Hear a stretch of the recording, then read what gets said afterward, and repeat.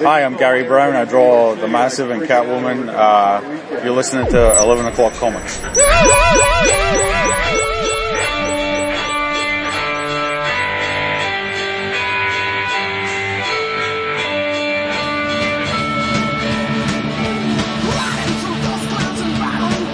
Nice. Libations are flowing. Great.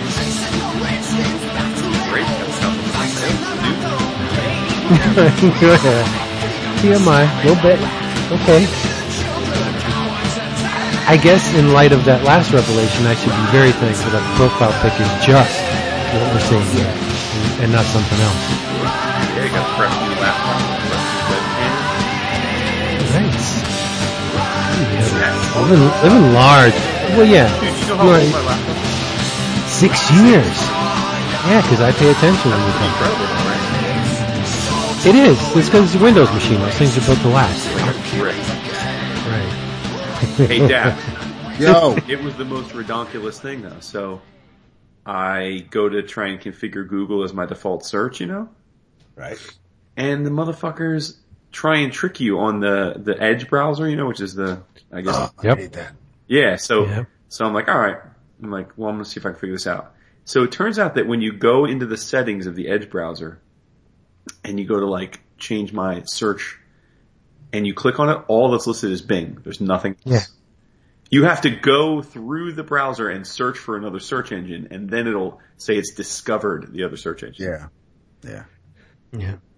We try Who to uses disable. Bing besides Grandma? Does anyone use Bing? I don't think it's... I don't think so. I don't even think the people at Redmond use Bing. There were, Gates is like, we've who the pretty fuck much, uses Bing? thanks Amazing Spider-Man #1. We try to disable Edge. I unpin it from every fucking taskbar on campus. Do you have issues with it? Yes, it's not compatible with Blackboard or, PeopleSoft, or it's not a supported browser yet. We're allowing people to use it, but if they call and say that, you know, the website doesn't look right or I can't print from it, it's not supported. We recommend one of the other browsers, but we don't want to, especially if we have any programming classes going on and they're trying to make websites for all the browsers, then we need to have the browsers available so they can test shit. But, yeah, I fucking hate Edge. So it's different from Internet Explorer? Oh yeah. And you still have Internet Explorer. You can hit up Cortana and start typing in Internet and Explorer will be there. So why would they create a new second browser? I don't get it. Because it doesn't, I believe it doesn't support Flash. So it's just like HTML5 or whatever, but it's, the whole operating system with the tiles and shit is designed for tablets. So Edge looks good on a tablet.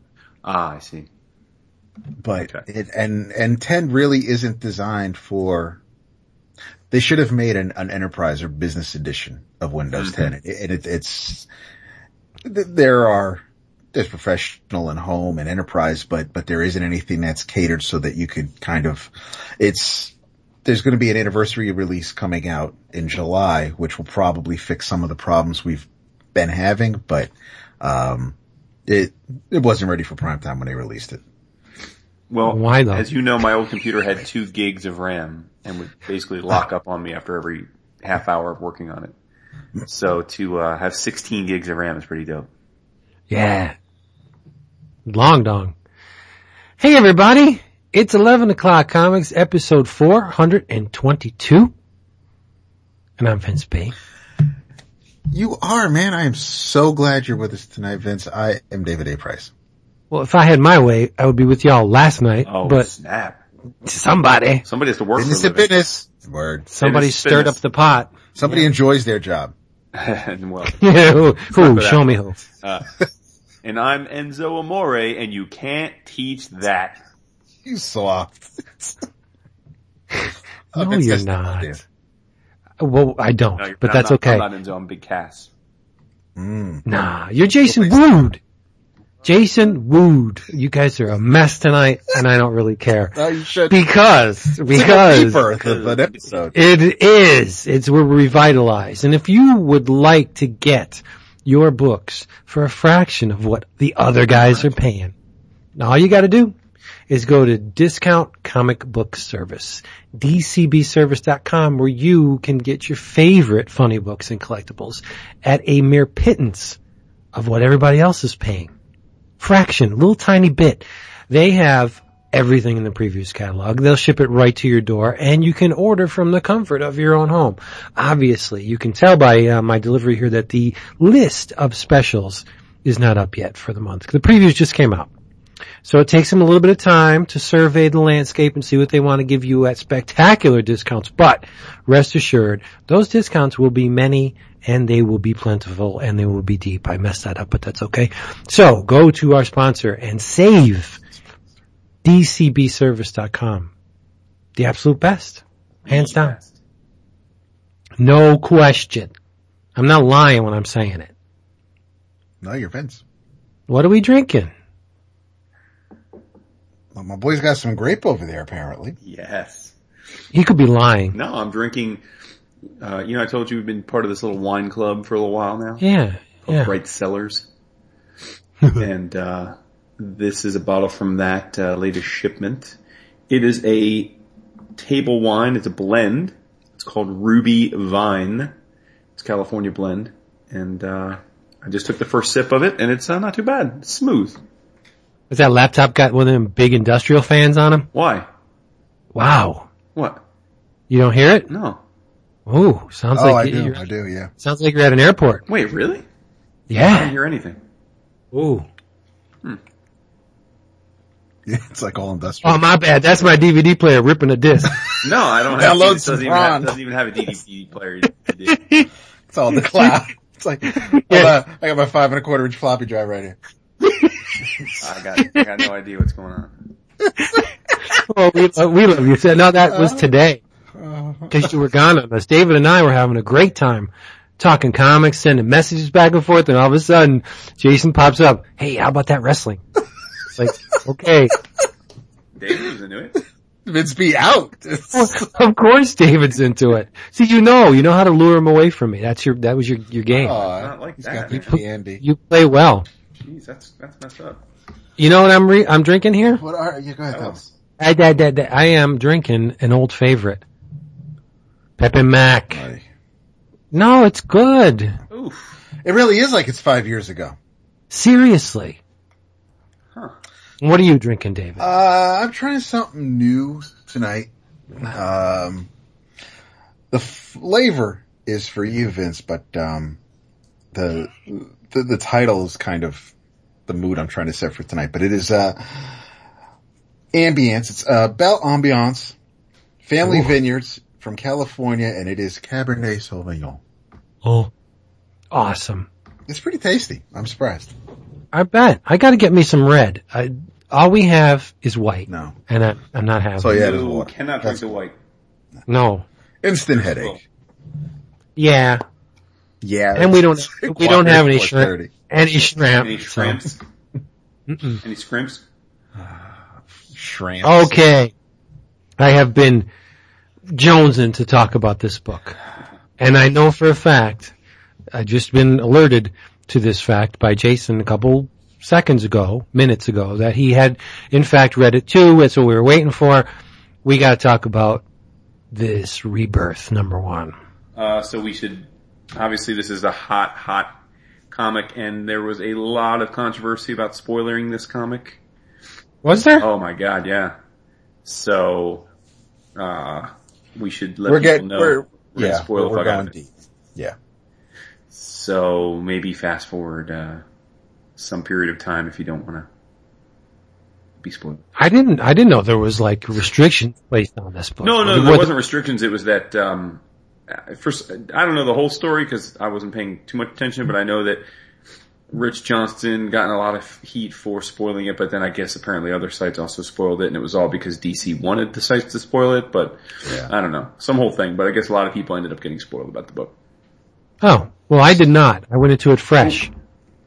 It was good. Awesome.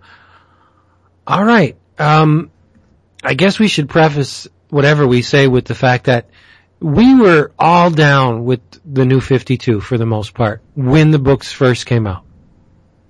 Right? We we gave it a chance. I don't want to say we were down because No, we were receptive to the fact that they were changing things. Right, yeah. for sure. And we did a number of episodes just on the New 52. Oh, heck yeah. We read all the first and second issues around there, and then we picked our favorites and we ran with those, and some we only got to read 8 issues of. Yeah, the luster kind of faded and things progressed as they did, and DC was in dire straits for a period of time. They weren't selling much and losing readers. You know how it goes. And so they decided to shake things up, and this is what they came up with. Specifically Jeff Johns. And I like to poop on Mr. Johns as much as the next guy.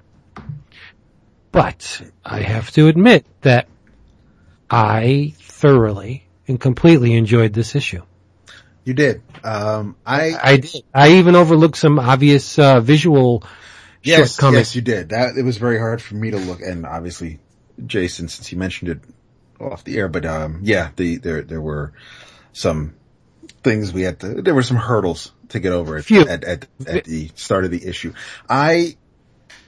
Yes, there have been times where, maybe not as severe as you, Vince, but I've not been all that hot with what Mr. Johns will write. Yeah. He does have, there will always be something there because he brought Hal back. So it's not like, I'm just, well, it's always an adventure. It is.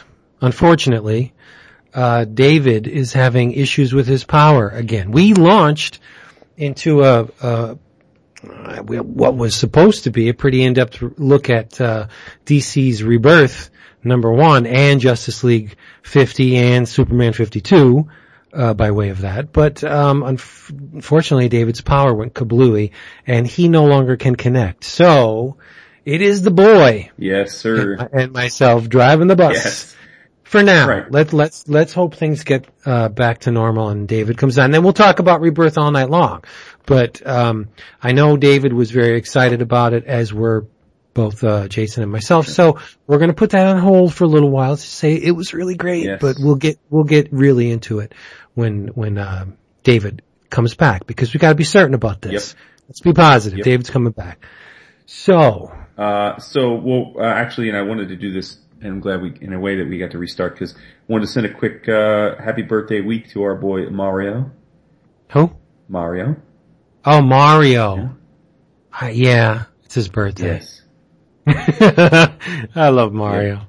We like to give him a little bit of the crap because we love him so much. Sure. But so happy birthday, Mario. And also, shout out to Reed Pop specifically for being gracious enough to afford the three of us press access to New York Comic Con for the 8th consecutive year. Come on, son. They know where their bread is. Oh, I know what's up. I'm just trying to be magnanimous. Yeah, yeah. We do them a service, and they do us one too. That's the kind I look forward to every year. Now, did you?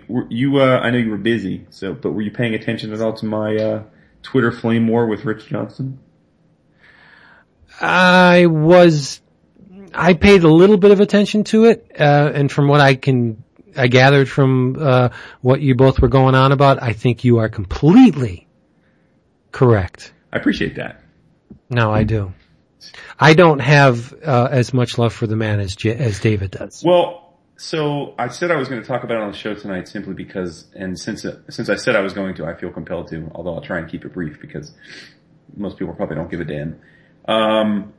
You don't have to now. You could talk about it for the whole episode. No, that's true. No, but here's the synopsis. I have never been an anti-Rich Johnston guy. Like, I guess sort of like David, I've always kind of taken him with a grain of salt, thinking he's a gossip or a gossip columnist and ambulance chaser. Yeah, and to full disclosure for people listening, he has been very nice to us. Sure. We've seen him at the last few New York Comic Cons. He knows us. He listens to the show. He has, again, been very approachable and can come up to talk to us. And We even had agreed, although we haven't followed through on it, to have him on the show, because he said he would be happy to, and we thought it might be fun to have him on. But I have to say that I think I perhaps misjudged him in a pretty significant way. And in retrospect, some of the quote-unquote revelations that I'm going to speak to clearly were on just my end of not realizing that he's taken this position publicly for a long time. So really more about me not knowing where the dude was coming from than me being like discovering that he was disingenuous. So the issue is simply that Tony Harris, who is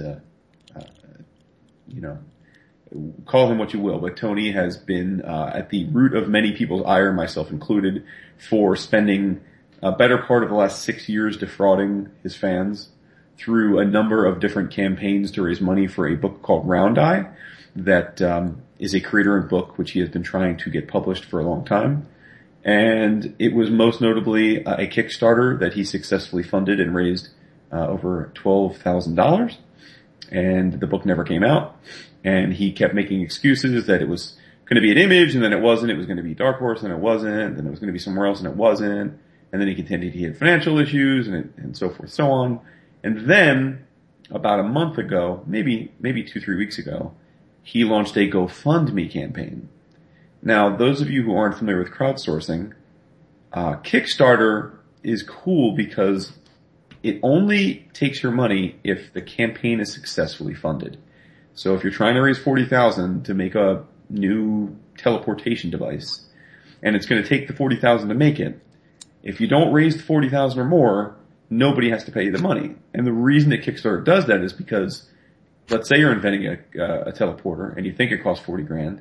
Well, if you raise 30 and they let you have it, then you're kind of almost guaranteeing that it's going to be a debacle, right? Because you don't have enough money to do what you needed to do, and you have all these people's money. So the idea of Kickstarter has always been, all right, how much do you actually need to raise to make the project a reality? And only if you raise that or more are you going to get funded. So I like that model. Still doesn't keep people from doing what like Tony did and acting like a scumbag and taking the money and never producing something. But at least there's some measure of accountability. GoFundMe is a bit different. GoFundMe, you can create campaigns for anything just like Kickstarter. But it's a more conventional tip jar revenue mechanism. So if you have a $25,000 GoFundMe campaign and you raise $8,000, you get the $8,000. And as a result, not surprisingly, lots and lots of GoFundMe campaigns go horribly wrong. Because again, if someone needs $25,000 to do something and they raise 8, they still need to come up with 17 on other ways to get it done. They never get it done, and it's a whole debacle. So Tony Harris, who basically spent the better part of 6 years defrauding his fans, raised a GoFundMe campaign contending that James Robinson, his partner in Starman, was now on board as the writer of Round Eye, and was asking to raise $100,000 to pay for himself and others to produce this book. And now what that has to do with Rich Johnston is, Rich Johnston on Bleeding Cool posted that Round Eye was back and for real this time. And part of it was that he had said he had come up with an agreement with Tony. Tony had asked him to be the exclusive news source for all things Round Eye, that Rich would get exclusivity to everything, all the updates, that he would provide a platform for Tony to interact with fans about the issues, all of that sort of thing. And he posted a bunch of pages that were supposed to be finished pages and proof that the book was finally happening. Well, a lot of people began putting 2 and 2 together and realizing that things were not all that they seemed.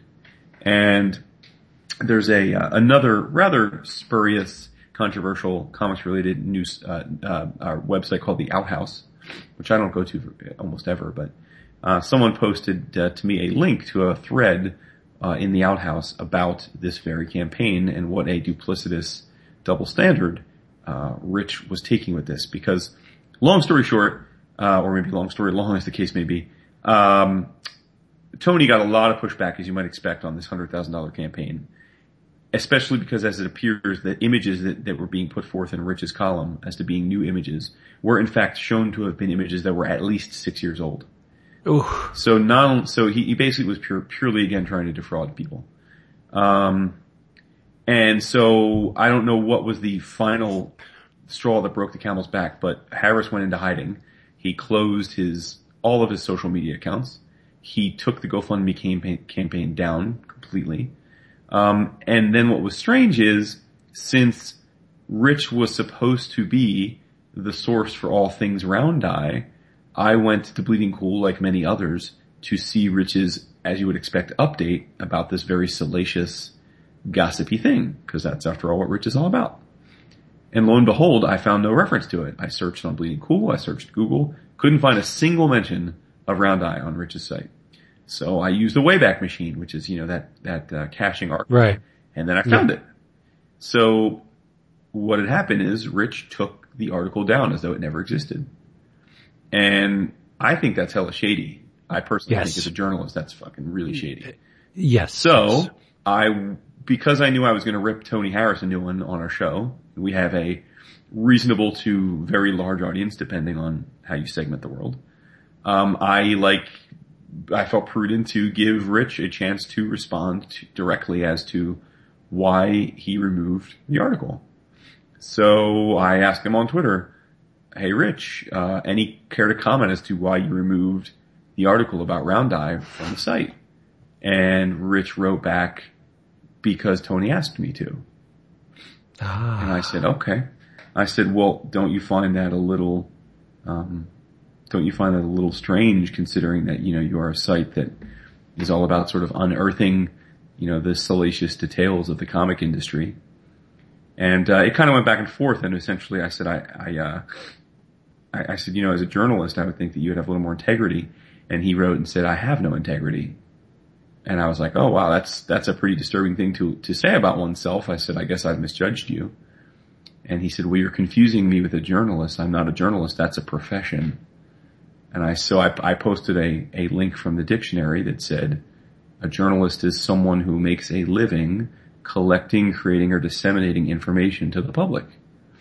And I said, is this not you? Is this not an apt description of the way you make a living? And he said, "Again, you're confusing me with a journalist." And I said, "But the definition of journalist is what I just posted, and you do that." And he said, "Well, that's not how I define it."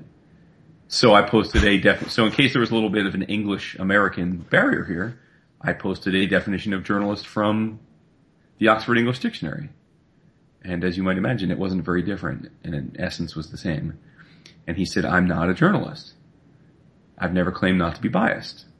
And I said, "That's pretty fucked up." And I said, "Well, what would you describe yourself then as?" And he said, "I'm a reporter." And I said, "Okay." So I posted a link to the thesaurus that said reporter and journalist are synonyms. And it was, basically like a little bit of a cat chasing its own tail, because clearly he wasn't going to acknowledge my point of view. But I just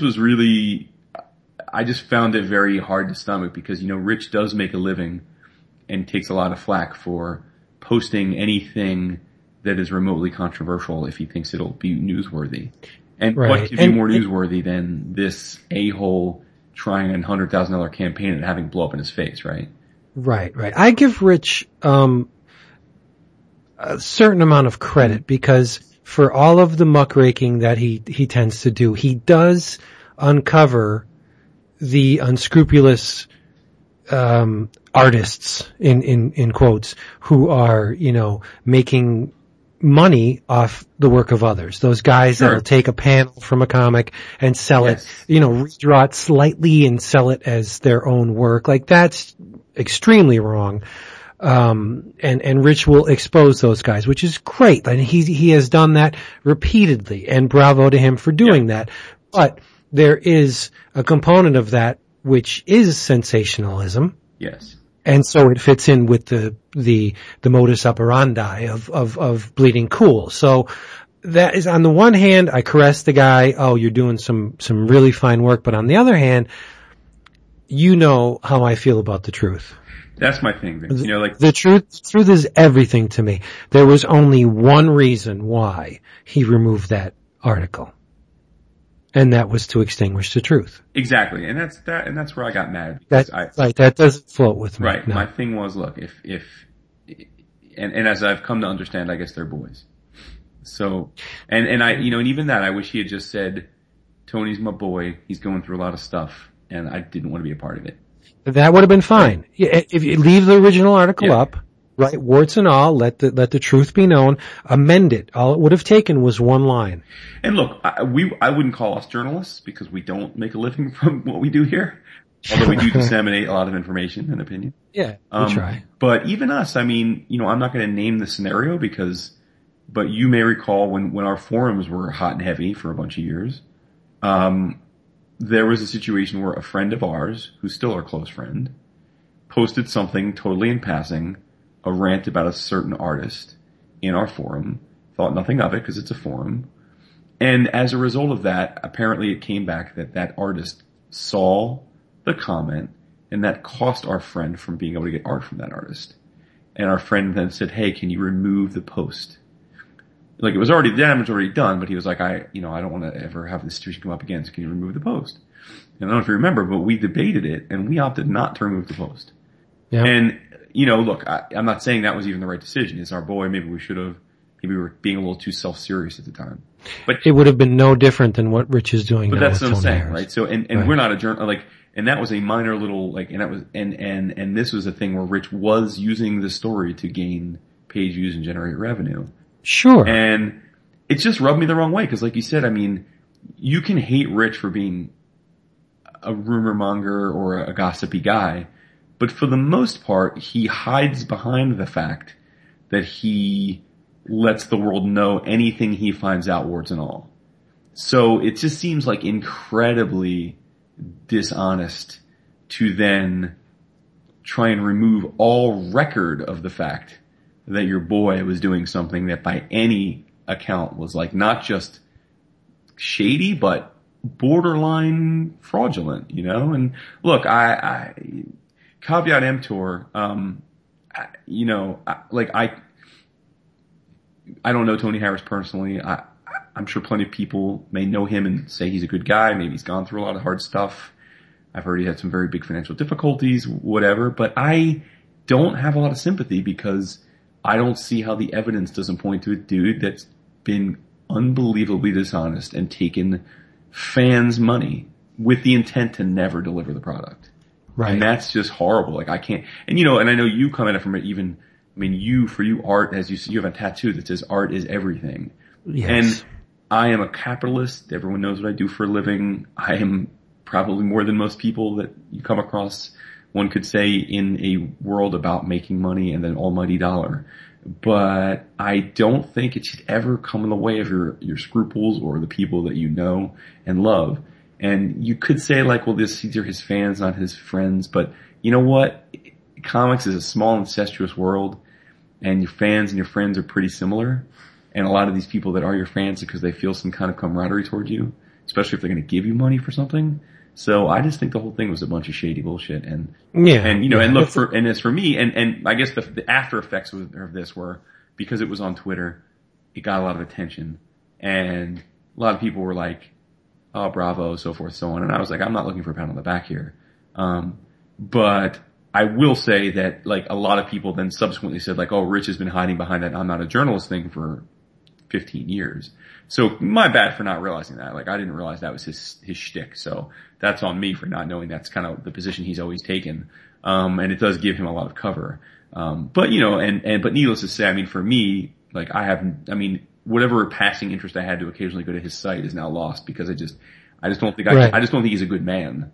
Right. Well, that's the thing, for me. As soon as you're caught choosing sides, if you're in the business of impartial to a great extent, if what you're basing the thing that you do on of an impartiality, and you take sides like that, it casts a light on everything you've done up until that date. So I don't really know if I can take any of those stories. I mean, that goes without saying, but take any of the stories that he puts up on there as being legit, or because now he has chosen, he has taken sides. But, and I live my life by one rule. The truth always comes out.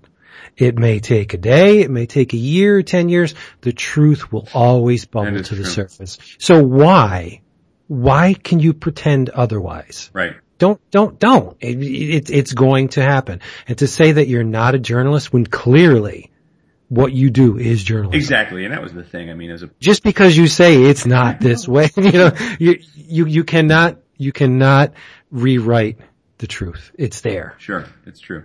On completely other cool news, I don't know if you saw it. I saw it actually on our Facebook group, which is the 11 O'Clock Comics group on Facebook, if people want to join. But how cool is it that I guess at Midtown Comics there was a bunch of people waiting last night for the midnight release of Rebirth? Yeah. And freaking Jeff Johns and Scott Snyder walked up and down the streets handing out free pizzas to everybody. I would take a piece. How cool is that? It was. Well, I know you take 2 pieces because we have our annual dollar pizza stop for lunch. That pizza's great. But no, I thought that was a really neat touch. Two of the biggest guns in the DC arsenal just handing out pizza. And how crazy is it to think that we are probably, by the time New York Comic Con rolls around, our boy and our No Apologies boy, Tom King, is likely to be ascending to that similar place on the throne.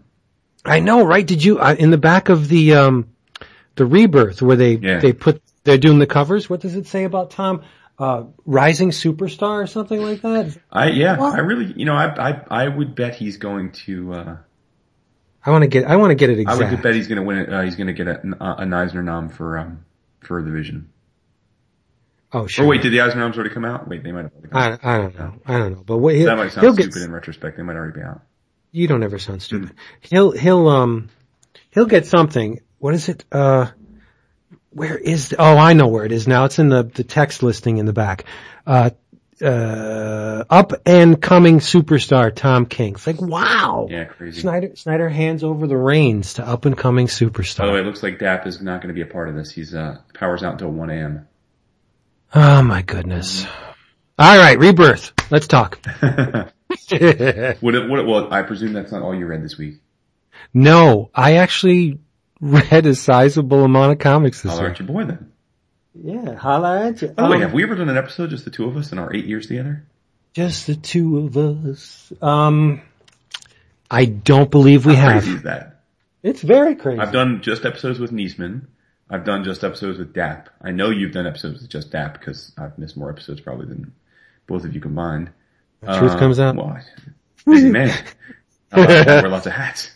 I'm like the Joker. There's 3 of me. So. Oh, we're gonna sneak it in somehow, aren't we? I think that's a very good idea. I love it. Cesar Romero. You got it. It's dripping with high concept. Meta. It's very cool. I like that. But speaking of crazy, I read an entire Essential for this week. Get out of here. I did. And you know what? How do I put this? My enjoyment of this book alternated between giddy euphoria. Okay. And I cannot read one more page of this damn thing. What? Yes. It fluctuated. It was a very strange time for comics. I believe the first issue of this run came out in, 83, I believe. So we're talking 60-cent cover price, which may or may not have been the best time considering when you first got into comics.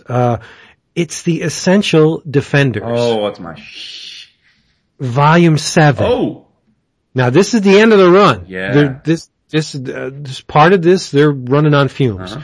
But, it contains. Do you not have, Marvel Unlimited?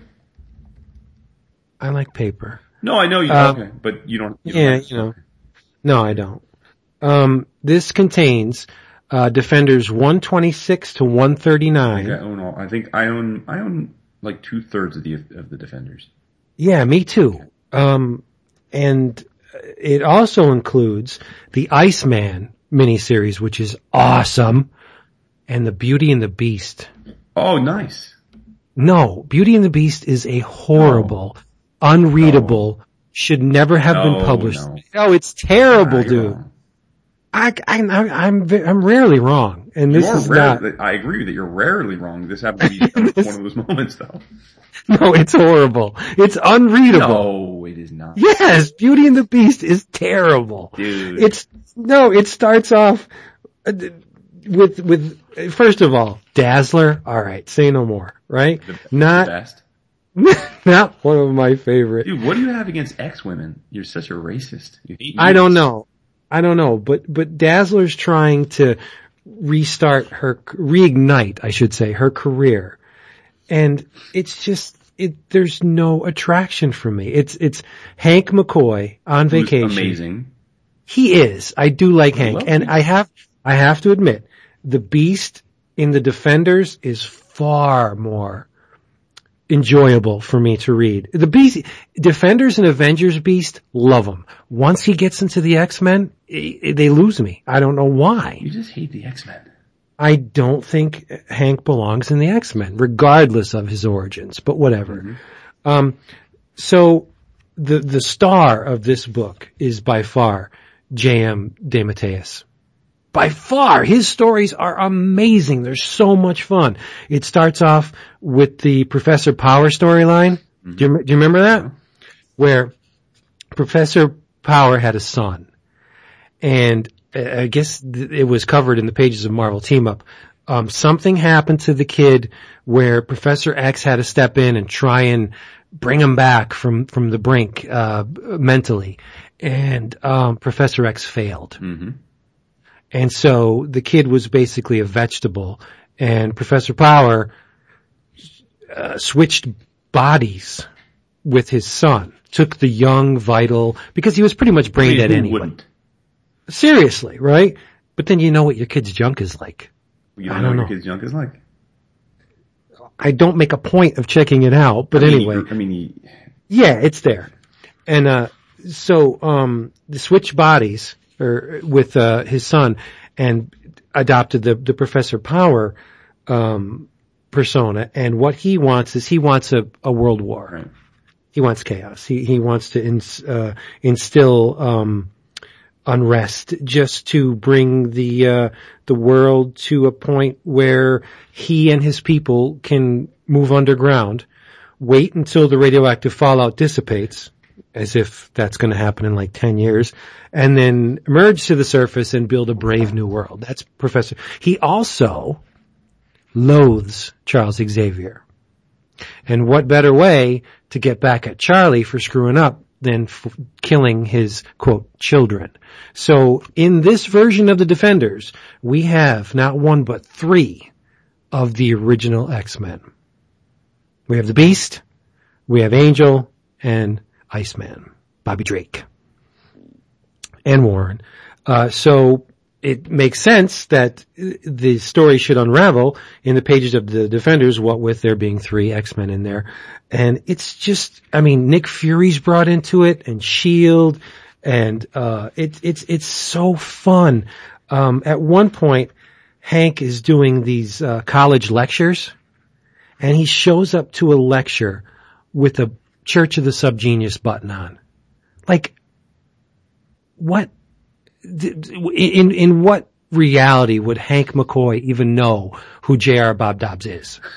It's just goofy. Like that. That's the one thing you can say about the Defenders as a series. Like the entire run of the Defenders is just plain weird. Oh, for sure. You had Gerber on there. I believe Peter B. Gillis is the one that put the J.R. Bob Dobbs button on Hank. But for the most part, the series is rocking up until Peter B. Gillis comes on. Then it just hits the skids. It gets really jank. Yeah. Yep. Yeah, it does. They move into Warren Worthington's Aerie. And we have a young woman who can, turn intangible. She turns into a gas. Her name's Cloud, right? She joins the team, but for the life of me, I can't remember what happens to Cloud after the Defenders. Do you know? Does she die? Where did she ever show up again? Anywhere? I'm not sure. Yeah, and there's this strange subplot with Cloud and Moondragon. Like throughout the entire run in this book, Warren and Bobby are gaga over Moondragon to the point where they think the exact same thoughts within the same panel. Like Bobby will say, man, Moondragon is so pretty. And then they'll do a thought balloon on Warren and he's thinking the exact same thing. And it doesn't happen only once. It happens like multiple times over the run where Bobby and Warren are just like over the moon with Moondragon. And that's like, again, I don't get it. Moondragon. Really? Dude, she is a fox. Okay. She's acerbic. She's abrasive. She thinks, she is the Wolverine of what she does. She's helpful in a team role, but basically. Dude, she was part of the Guardians too, dude. Don't front. No, I just don't. I don't see much in the character. I really don't. I never cared for her. Avengers, Defenders, whatever.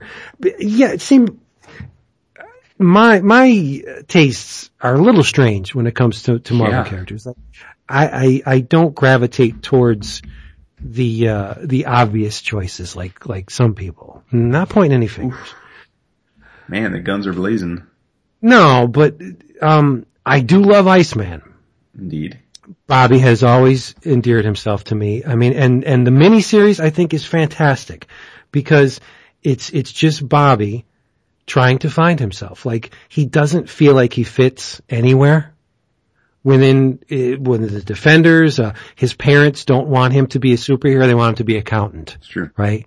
So he doesn't know his place in the world, and he takes a little break from the Defenders and goes back home and. Yeah, just tries to find himself, but even the rural existence of his hometown is disrupted when someone sends hitmen to take out who we think is Bobby at first, but it's not.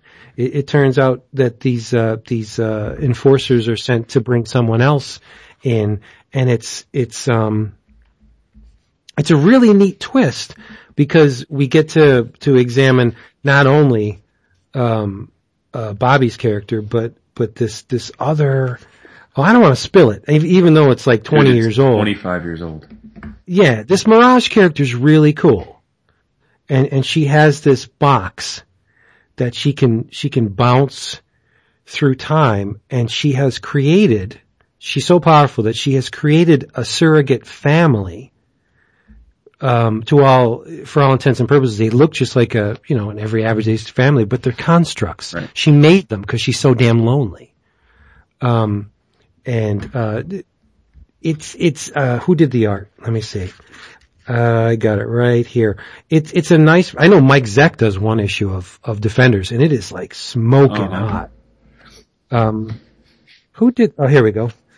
It's, her father, Misery's father's Oblivion, but I hesitate to use the word father because it's like he splintered and created a child when in effect it's just a shard of himself who's female. Figure that out. It is the Defenders, right?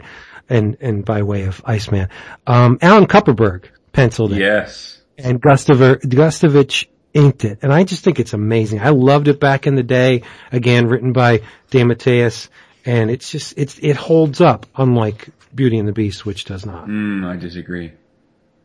What do you love about this miniseries? I mean, dude, Beast and Dazzler. You can't go wrong. You can go wrong when it's Don Perlin and Kim DeMulder on. Well, listen, I'm not suggesting the art is exactly like artist edition worthy. No, it's what a slog. Is that? What is what? Oh, did you not hear that? I did not hear that. I heard music. No, but I mean, for my money, I got this Essential for $5. So more than worth it. Yes, if you play your cards right, there are a multitude of comic shops that are blowing out essentials at rock bottom prices. Marvel offers them on the cheap to the shops. The shops in turn them around for pennies on the dollar, and you can get, 500, 600 pages of damn good Marvel comics for $5. And I've seen showcases, as well for $5.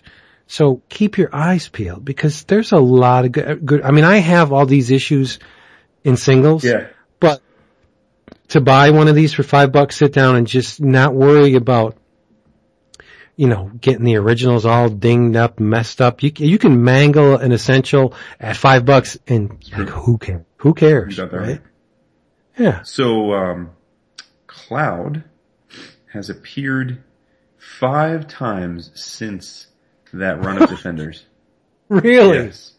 In what? Well, I'm pretty sure I have read every one of these issues, and I would have never remembered it had I not looked it up. Solo Avengers number 20. Wow, that recently. No, that's the least recent. That's 3 years after New Defenders number 152. Oh, well, that was the book that started with Hawkeye, right? Yes. Yeah. Okay. Then in 95, Star Masters number 1. And then in 2007, Annihilation Conquest Quasar number 2. What? Yeah. Why don't I remember her being in that? I know. And then November 2011, Fear Itself, The Deep number 4, which I know I own because I bought the bundle, but I don't think I read. What was the gist of The Deep? I don't remember. That's why I'm pretty sure I know I bought all the Fear Itself tie-ins, but I don't think I read most of them because I wasn't feeling it. The Deadpool one is by far the best one. I read that one. And then the last appearance was February 2012, Defenders Strange Heroes number 1. I didn't even know that was published. Seriously. Let's see. I don't. But there's this really strange, like. Oh, it was an Ohatmu about the Defenders. Oh, okay. Yeah. Well, there you go. There's this really strange subplot with Cloud and Moondragon under Peter B. Gillis.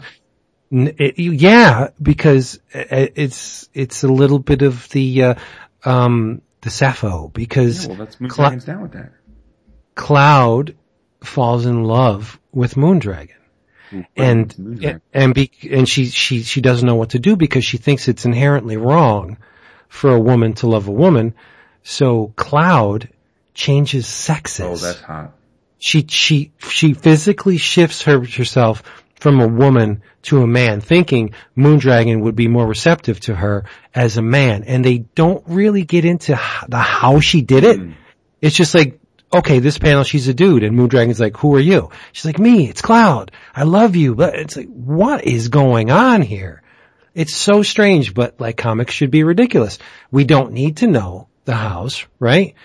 We know the whys, because Cloud loves Moondragon. So it's kind of cute, kind of touching, but on the flip side, it's kind of weird. That's true.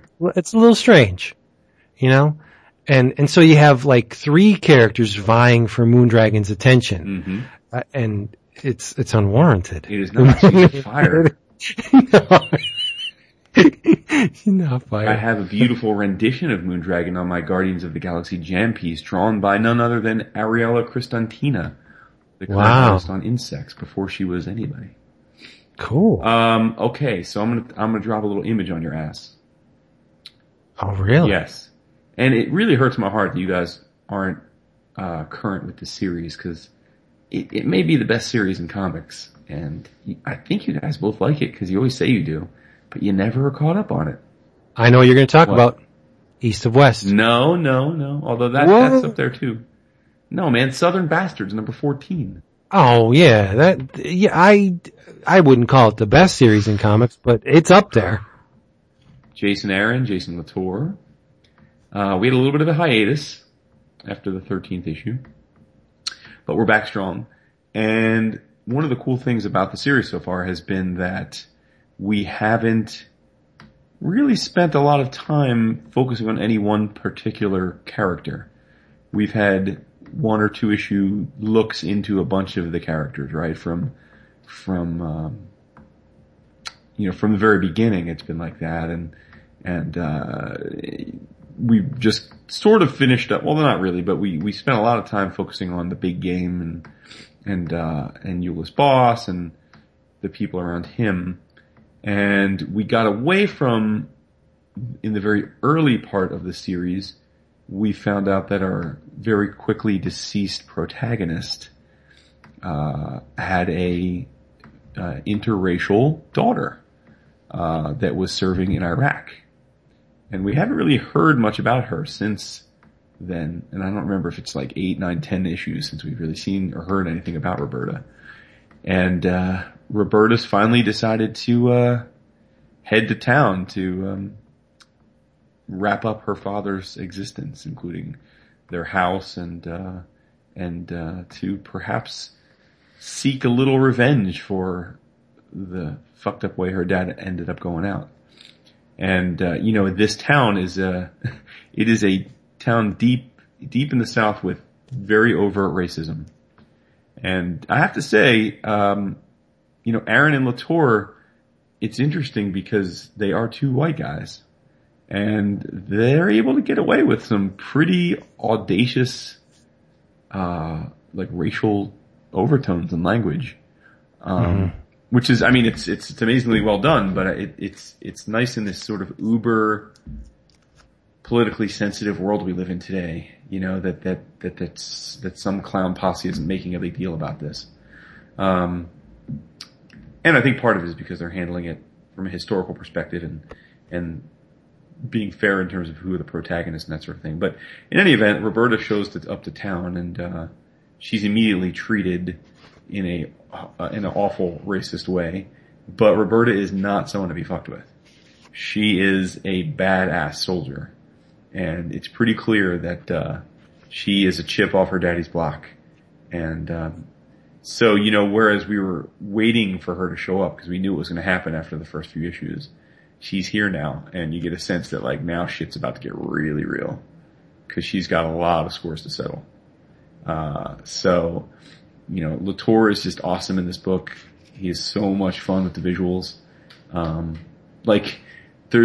Roberta's, cleaning up her dad's place, and I guess in the time since he's passed, the neighbor's been letting his mangy dog shit all over the porch, And so, what?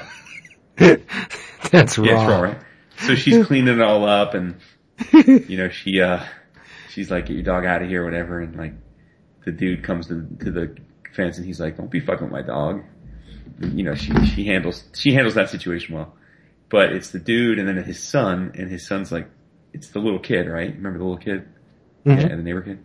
So the kid's got a shirt on, and it's Obama's face, and it says "fuck Obama." It's like, and then she's trying to be nice to him, and he's just not trying to have it. He says some pretty awful things, which I won't repeat. But she takes it in stride because it's a kid or whatever, and he's a product of his environment, so she doesn't take him too seriously. But she does take his daddy seriously, and she does take his daddy's friend seriously. So, yeah, man, it's just one of those books, I can't wait to see where it goes. And because I think they've done a great job over this first year's worth of issues of setting up a lot of these characters so that we know them and care about them or hate them, depending. This arc is off to the races. I also want to shout out, in keeping with Image, Black Road #2.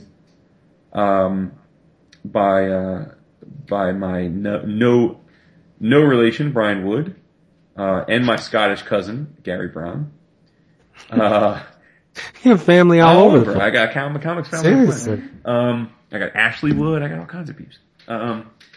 So I talked a little bit about the first issue, which was, it was a situation where a dude, kind of like a Viking, he's displaced because his family was killed, so he has nothing really nothing tying him down anywhere, and so he's essentially a mercenary with a bloodlust, nothing really to lose, he doesn't care about his life. And he's hired in the first issue by a cardinal, to go up the Black Road, which is a notorious road in this particular region, full of, crime and looters, very dangerous road. So he hires this guy to help him because he's transporting something.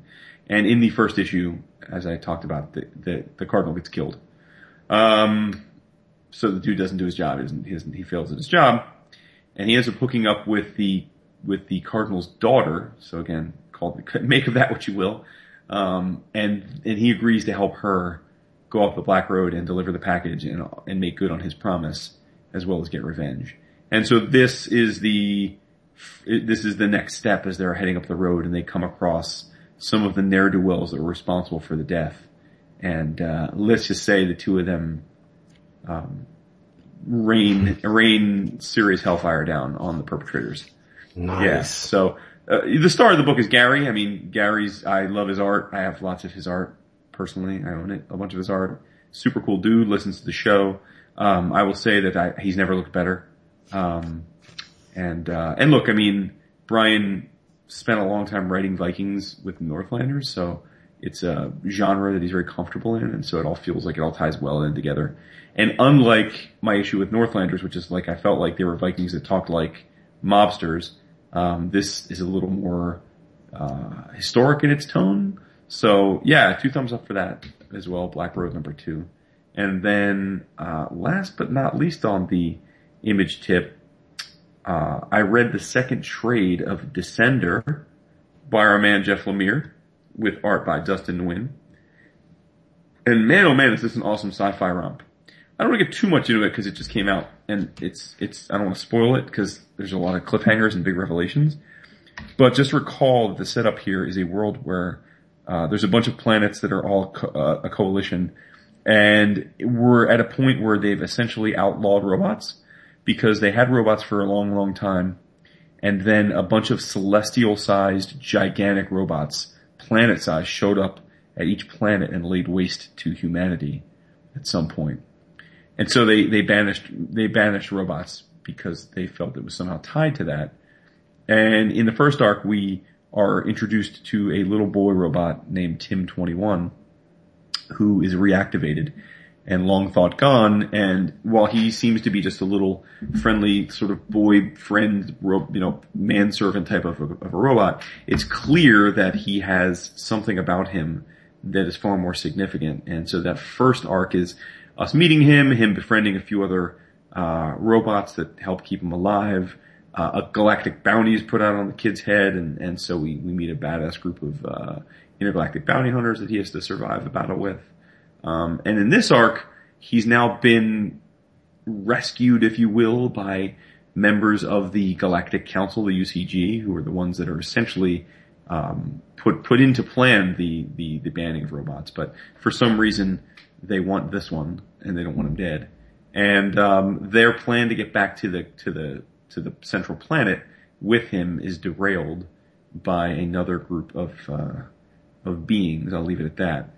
And it's setting up a lot like it reminds me a lot of Battlestar Galactica, the newer series, where the robots aren't just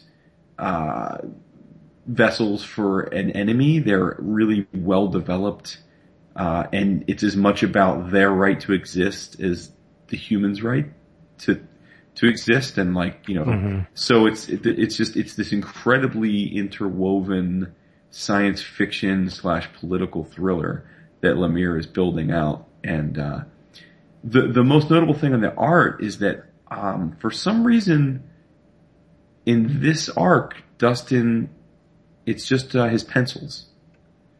Oh, nice. Yeah, and he's a very, very fine artist. So it's a different look. I mean, it's definitely not as tight. You would probably really love it because I know you prefer sort of a little bit of a looser, more organic feel to your art. I do. I'm curious to hear if people were bothered by it because it's very noticeable. I mean, again, it's Dustin Nguyen. He's done every issue, same artist, but just only this time he goes right over his pencils.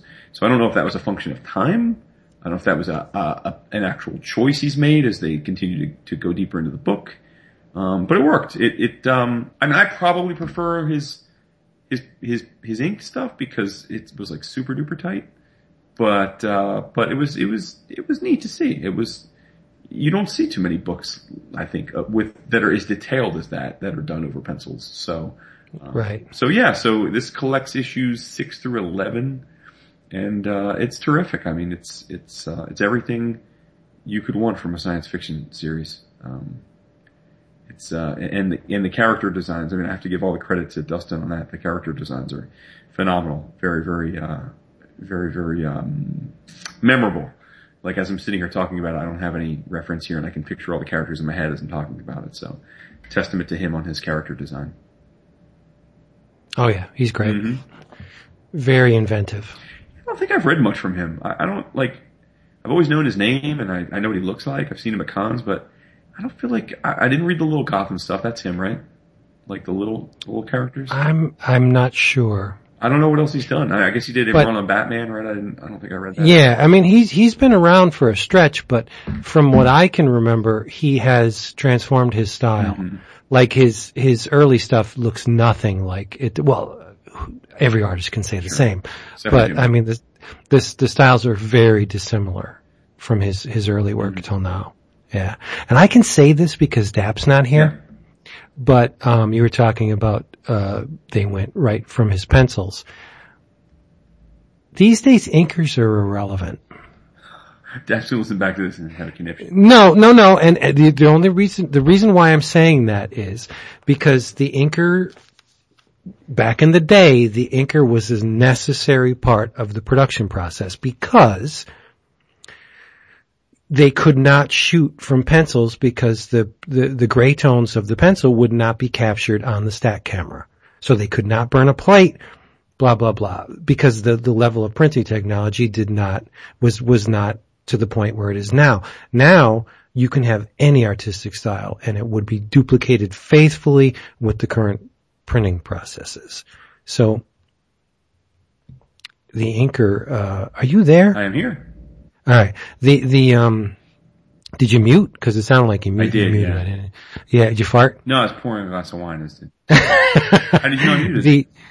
Because I have very good ears, my friend.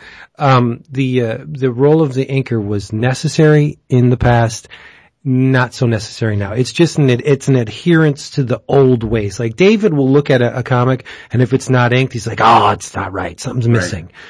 But that's not true. See, I thought you were going to go somewhere else with that. I thought you were going. No. I'm not saying I don't like inkers or that I think they're irrelevant by nature.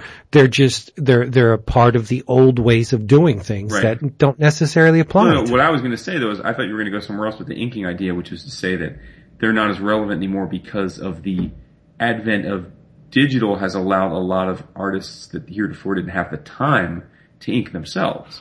Right. No. I wasn't going to go there. Because that's, frankly, the majority of my favorite creators in comics now are both pencilers and inkers. Right. Like they do the whole thing.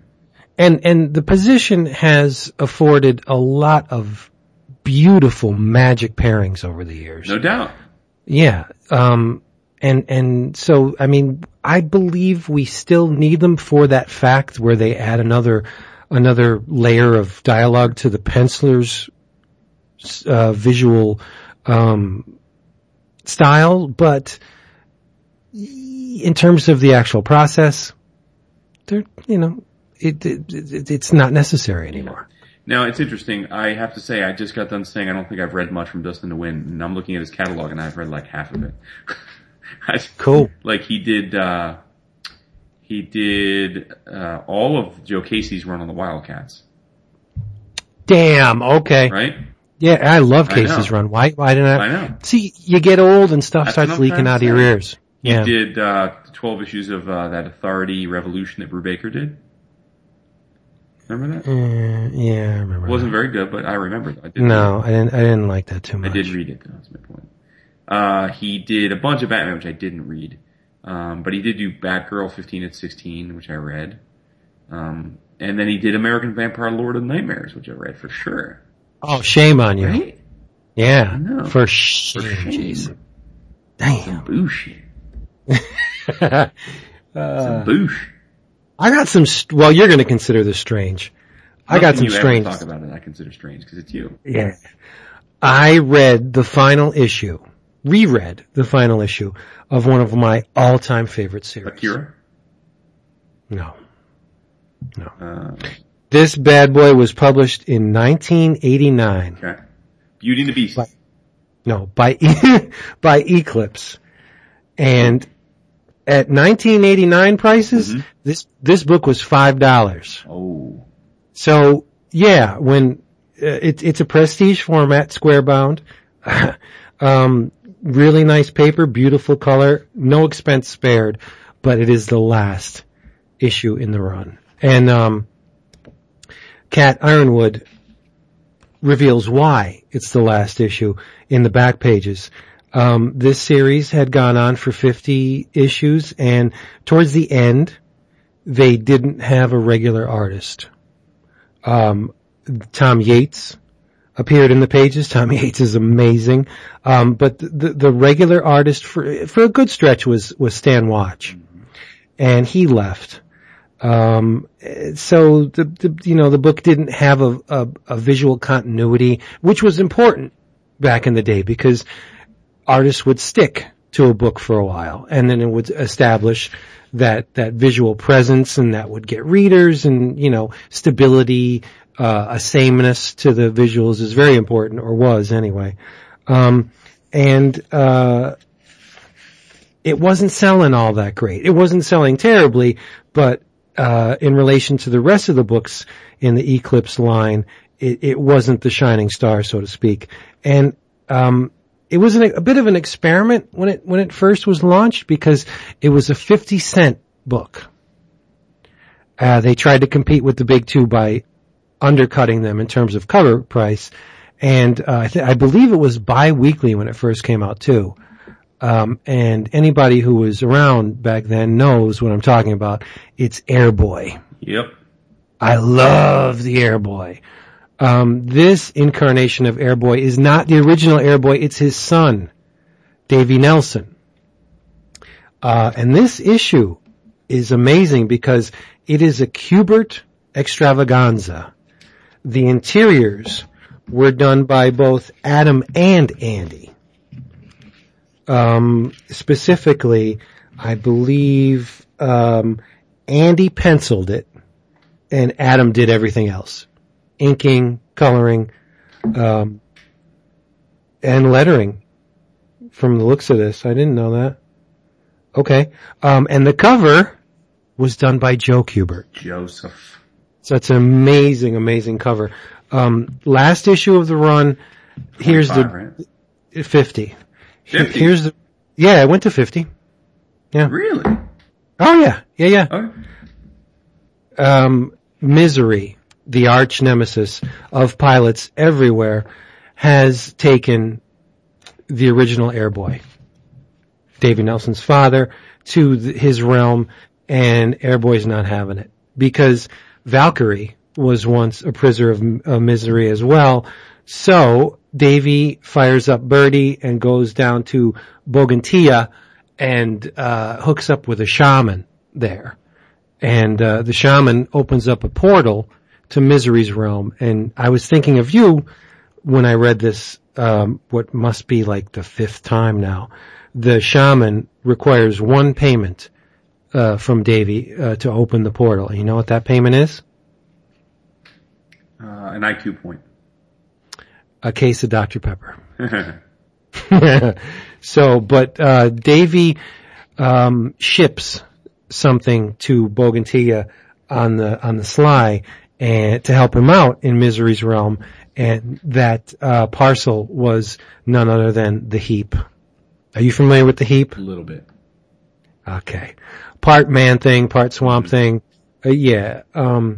Pretty mindless, but the Heap is infatuated with Birdie. Loves the plane because the Heap has ties to the original Airboy, and now his son Davy.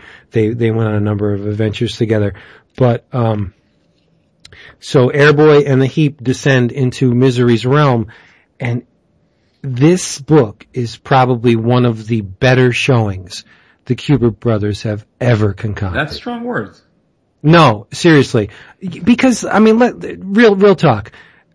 The Kuberts are exceptional at what they do most of the time. Right.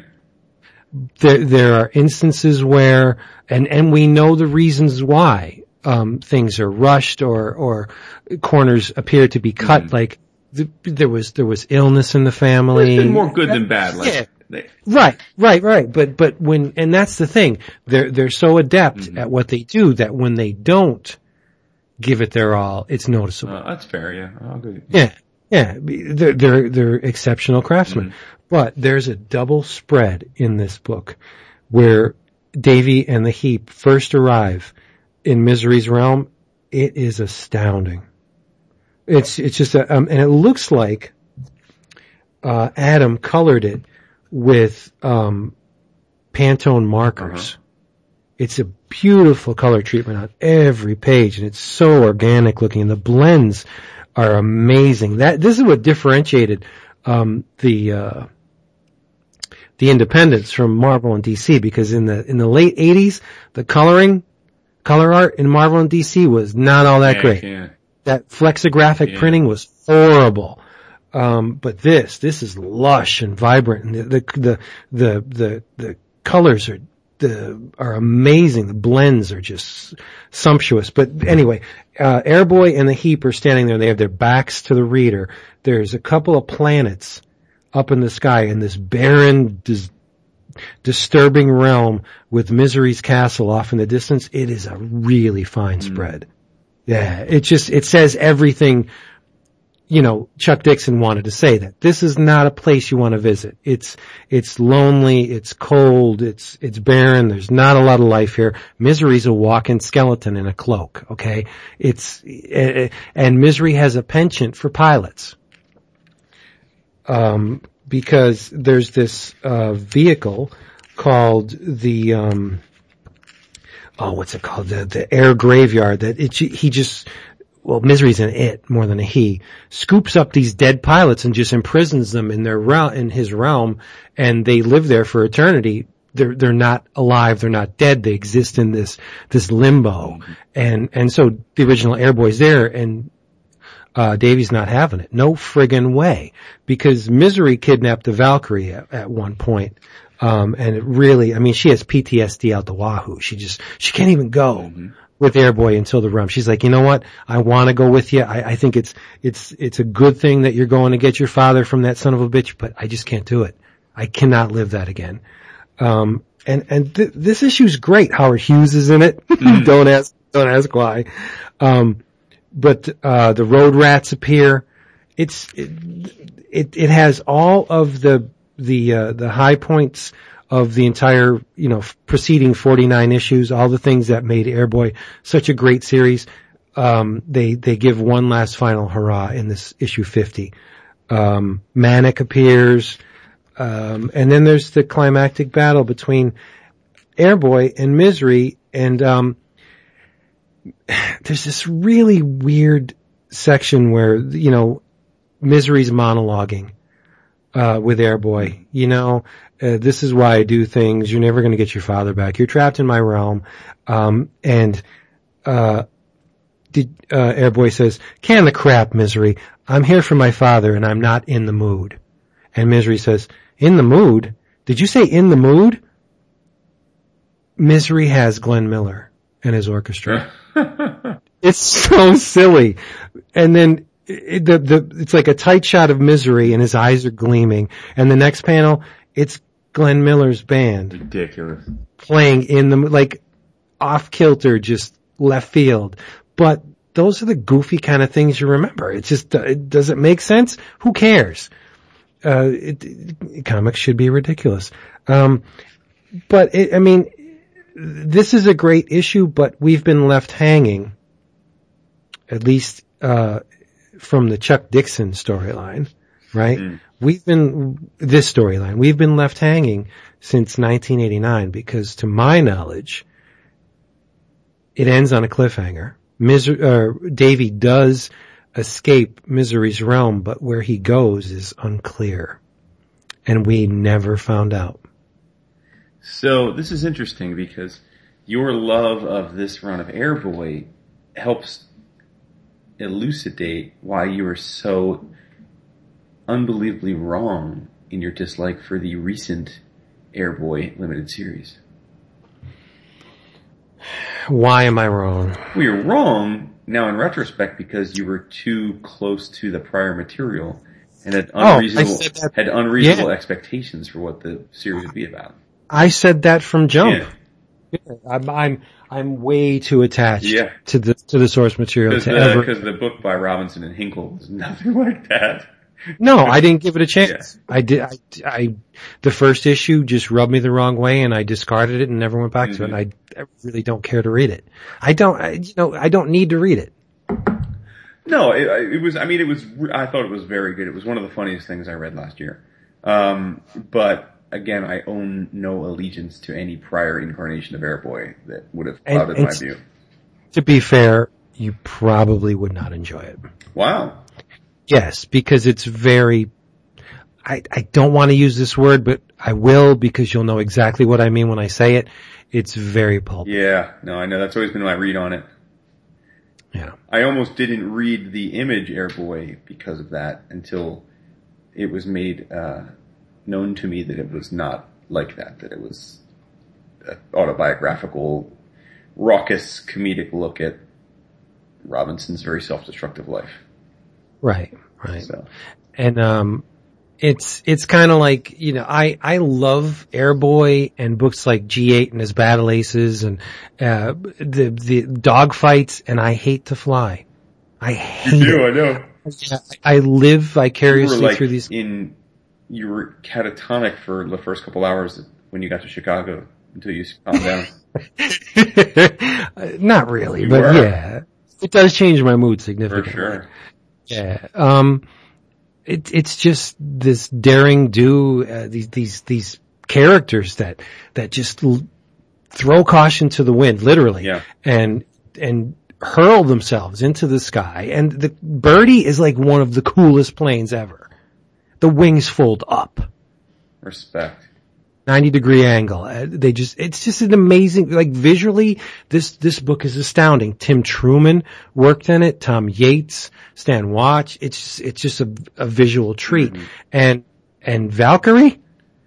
Dude, there is a woman. That's a woman. Yeah. I mean, how did Davey ever get anything done? If you have someone like that on your side who's basically walking around with her shirt flapping open.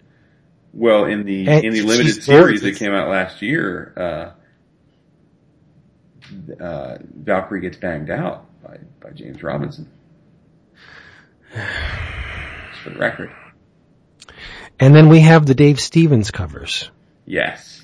The original Airboy that are phenomenal. Issue 5 in particular is one of my favorite covers of all time. Airboy's clutching at Valkyrie's boot and she's standing there bada boom in the catacombs or whatever place that is, and it's just a gorgeous, amazing cover. Now there's a query. Has Dave Stevens ever drawn an image that wasn't aesthetically pleasing? I would say no. And I wonder how many other creators we could say the same of. That wasn't aesthetically pleasing. Right, like did they ever have a bad moment? Well, come on, sure. I don't know, man. I've seen some, I don't want to use the word lackluster, but even John Buscema has some pages that are just like, John. Whore mouth. John, what are you doing? No, I don't know what you're talking about. Maybe times when he let his brother sell income. Oh, you dick. You're such a dick. Dude, you're coming at my man, John, and we're coming That's why I said it. I was talking to Sal one day and I said, hey Sal, who was your favorite person to ink your work? And he goes, me. He goes, I wasn't entirely pleased with any of the people that inked my work. Yeah. That's raw. That's true. That's real life. That's real talk. Yeah. And I said, well, why didn't you ink your own work? He said, I don't have time to ink my own work. I was penciling like sometimes 2.5 books a month. Right. That's cray. That is cray. I mean, I don't know. We were just saying there's very few Manara images in our hop, but we were talking about one before we recorded. Yeah. Art Adams has had a few whiffs, although again, very rare, but I can think of a few. I can't, really? Like what? I didn't think his Ultimate X stuff was very good. Oh, I did. Yeah, I wasn't immersed in the story, but I thought the book visually was very pleasing.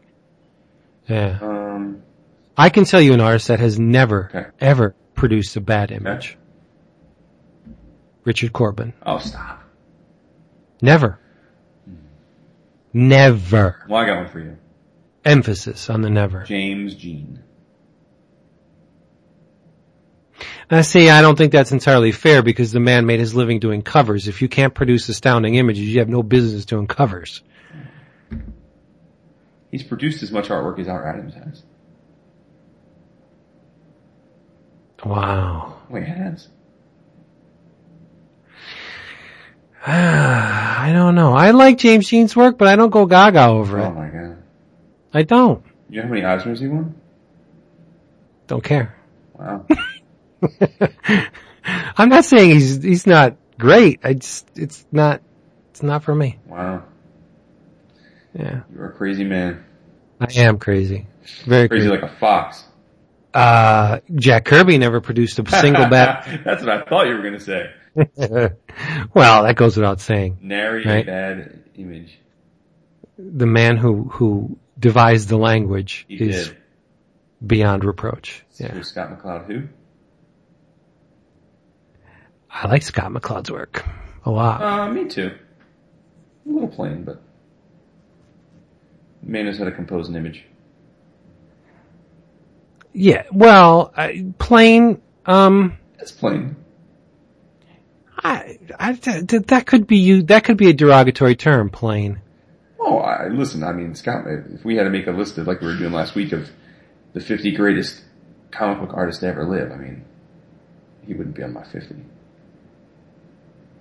Okay.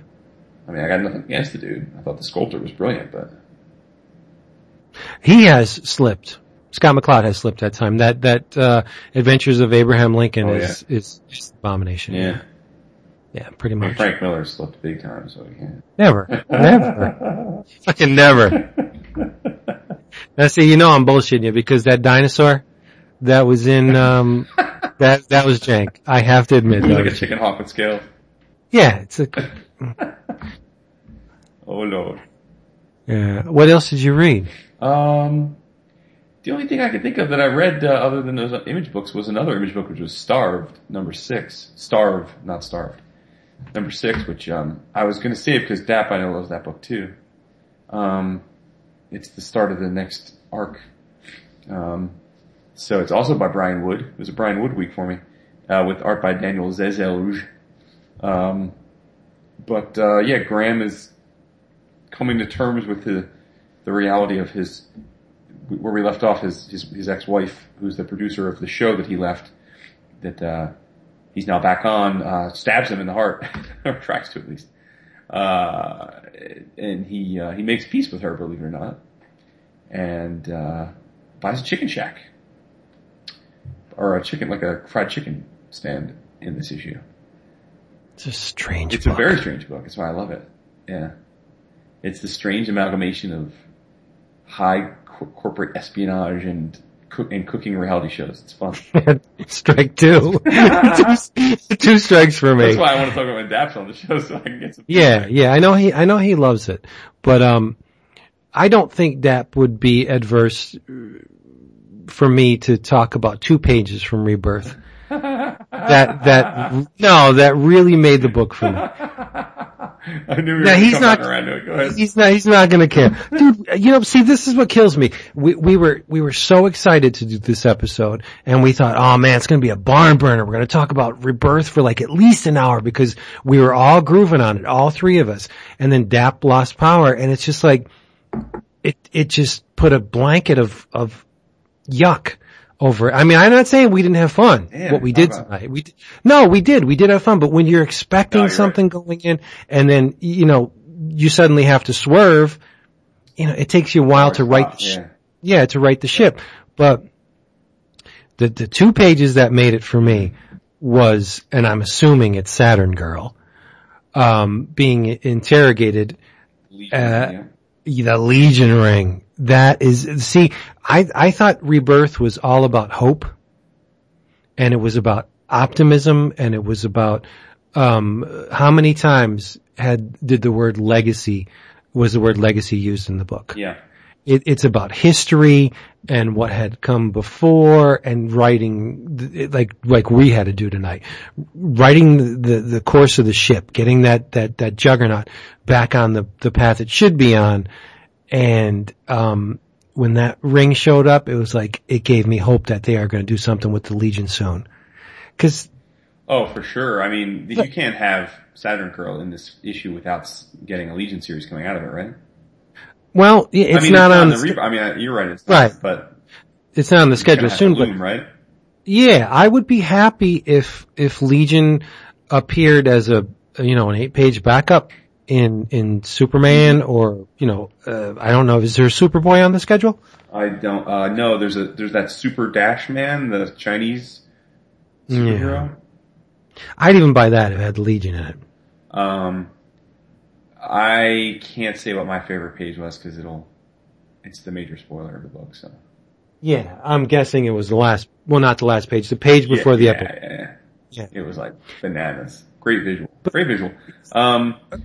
Very good visual. And Johns is just, in a way, this is his thing, right? Like, Johns' thing, I think he's going to be known as the guy that used nostalgia to reset characters back to a version of them that he felt best exemplified them, right?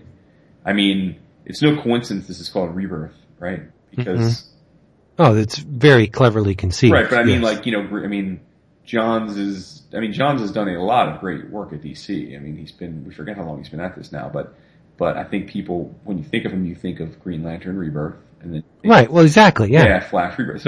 So I mean, it's the same kind of conceit. He's good at putting the deck chairs back into a facsimile of what he thinks they should look like, and using nostalgia and Silver Age tropes to do it. And I think he did that here.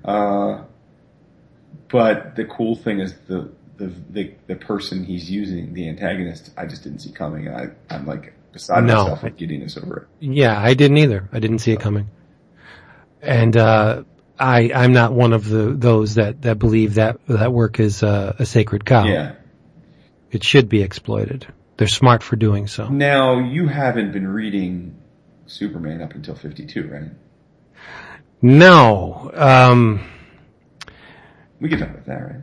Yeah, we could talk about Superman 50. David's not going to care. I thought it was an overly melodramatic, weepy mess. Yeah. Yeah, I mean, so I don't know if the part we talked about this is going to make it to the show because of the edits because of that, but we did agree to read Superman 52 and Justice League 50 because it says right at the beginning of Rebirth, number 1, to read those issues before you read Rebirth.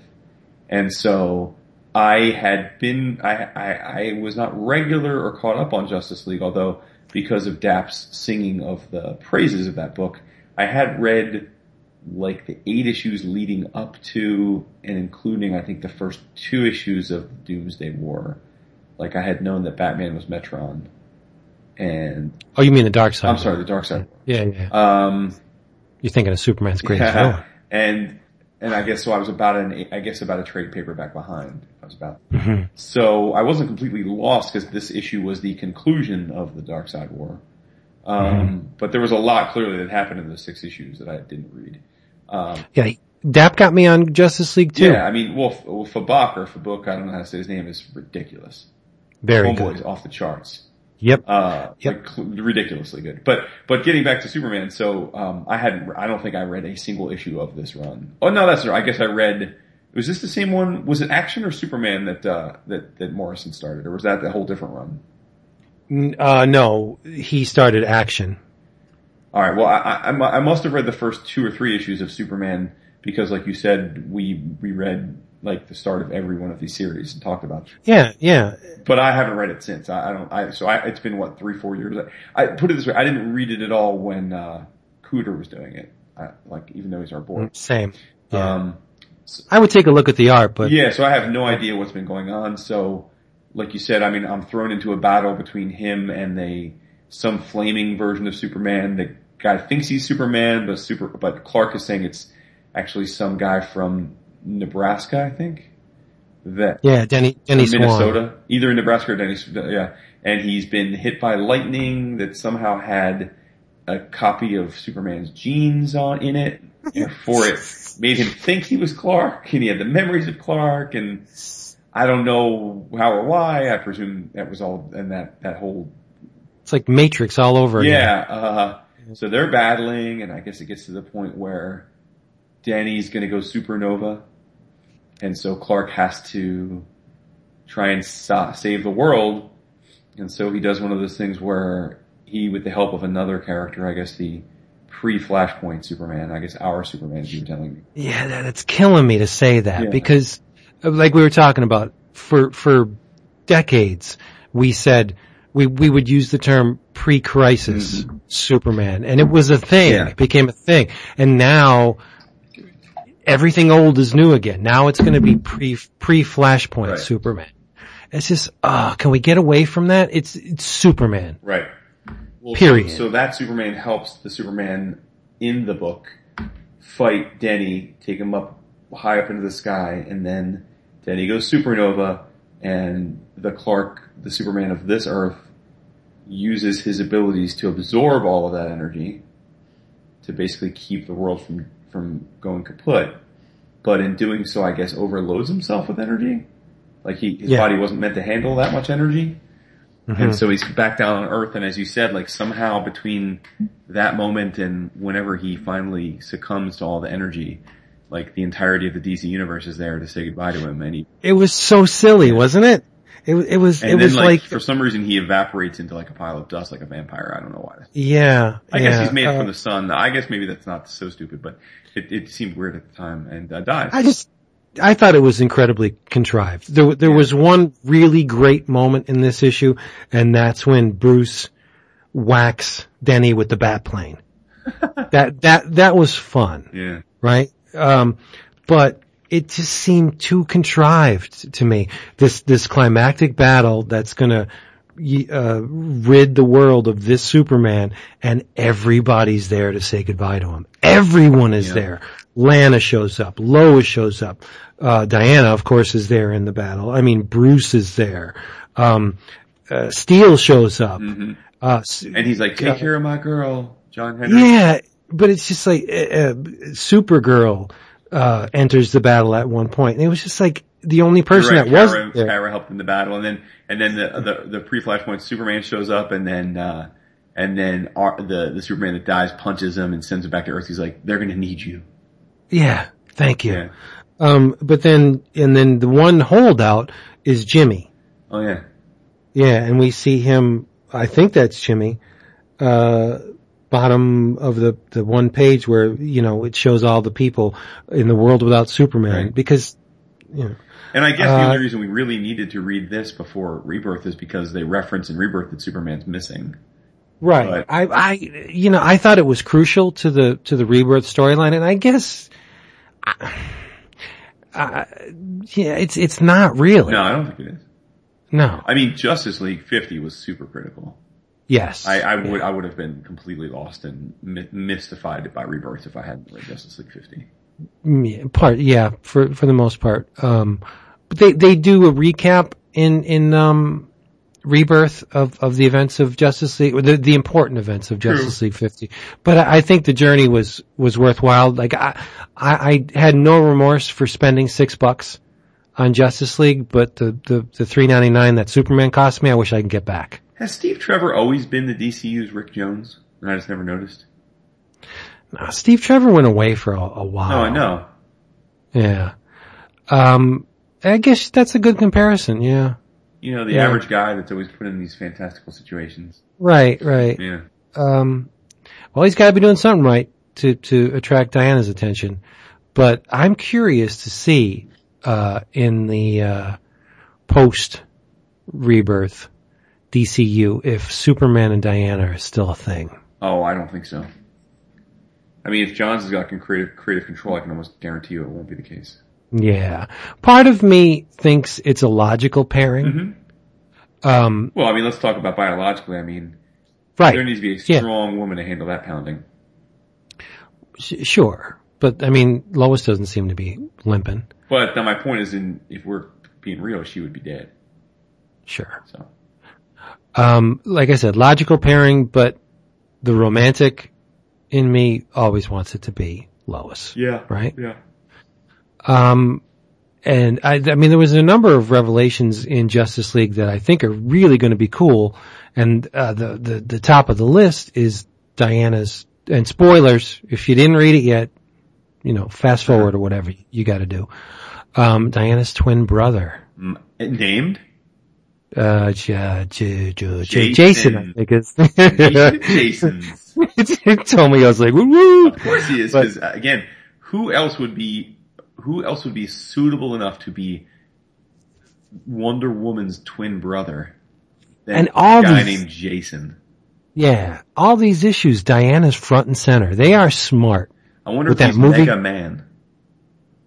I don't know. But I did see some preview pages from Liam Sharp's Wonder Woman. Mhm. I'm on it. You're on it? I'm on it, yeah. Cool. The Liam Sharp and Nicola Scott are going to be because it's twice monthly. That's right, and it's going to alternate. Yeah. The two artists are going to be. It's going to be different time periods. Which is and Rucka's writing it, Yeah, right? yeah. But like, I think one of them's doing like a flashback, like World War II era. And the other one's Right, doing right. modern. Again, which is the period in which the movie's set, isn't it? What movie? The Wonder Woman movie. Oh, is it? Believe so, yeah. Yeah. But, so I'm very optimistic. They have captured my attention with all three of these books. Mm-hmm. And perusing the covers in the back of Rebirth, at least half of them I want to buy. Like this Flash looks very intriguing to me.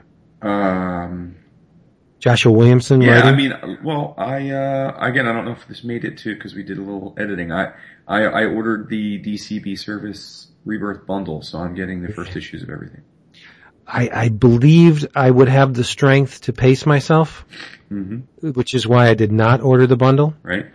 But looking at these covers and the preview pages that I have seen, I don't know. I'm weak, man. I just, I'm looking at the Batman, gotta have it. My boy, John Boy Myers is on Teen Titans, gotta have it. Something about this power ring intrigues me, so Green Lantern's on the list. Juan Ferreira is on Green Arrow. Ferreira, yeah. Yeah, and it takes a lot for me to buy a book, a Green Arrow title. A lot. And I think I'm in, like I said, I pre-ordered Superman and Action. The only one that I'm not entirely sold on is the one that probably is commanding the most attention by the mere fact that Jim Lee's on it. Like, I probably won't buy Suicide Squad. Oh, I'm definitely on it. Yeah, I'm not a huge Jim Lee mark. No, I'm not. I'm not either, but I take the Suicide Squad as a concept, and Colin's super into Suicide Squad right now, so. And it's going to be tailored to the movie, Suicide Squad, right? Yeah, I assumed. Yeah.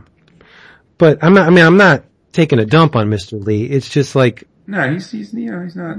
he doesn't inspire my eyes to same do here. anything, Same here. even Titans. This issue, I was always a Wally fan. Mm-hmm. If I had to pick a Flash, it would not be Barry. It would be Wally. And, that's why Rebirth is like bada bing. Uh-huh. I thought it was the absolute perfect character to frame the story around. He could not have chosen a better character to do it. Right. It worked, but we'll leave all the Rebirth talk for next week for when David's power's back on. Correct. Yeah. I don't know. They have captured my attention. That's not easy to do, DC. And you done did it. You done did it, DC. Yeah. Done do it. What do you think of, before we go, what do you think of, have you had a chance to take a What do you mean before we go? I mean, We got another hour. Oh, dude. What do you think of the Comixology Unlimited? I don't know what this is. Enlighten me. Wait, you haven't heard about it? No, I saw you guys put something up on the Facebook, but when I saw Comixology, I just blew past it. What is it? Oh, really? Yeah, you know me in digital. It doesn't work for me. Wow. Yeah, it doesn't. So it's in essence, it's been 2 years since Amazon acquired Comixology. And not much has changed. In fact, the only thing that's changed, I would argue, is for the worse, which is that they got rid of in-app purchases. So now when you want to buy something, you have to go to the web and buy it and put it in your cart and then download it to your app. And it's really... What? Yeah, it's been like that for 2 years. But they announced this week, and they announced it it wasn't like, oh, here, we're going to do this. It was like, here it is, it's ready. Comixology Unlimited, which is patterned after Kindle Unlimited and Marvel Unlimited, where you pay a flat fee, in this case $6 a month, and you get unlimited comics.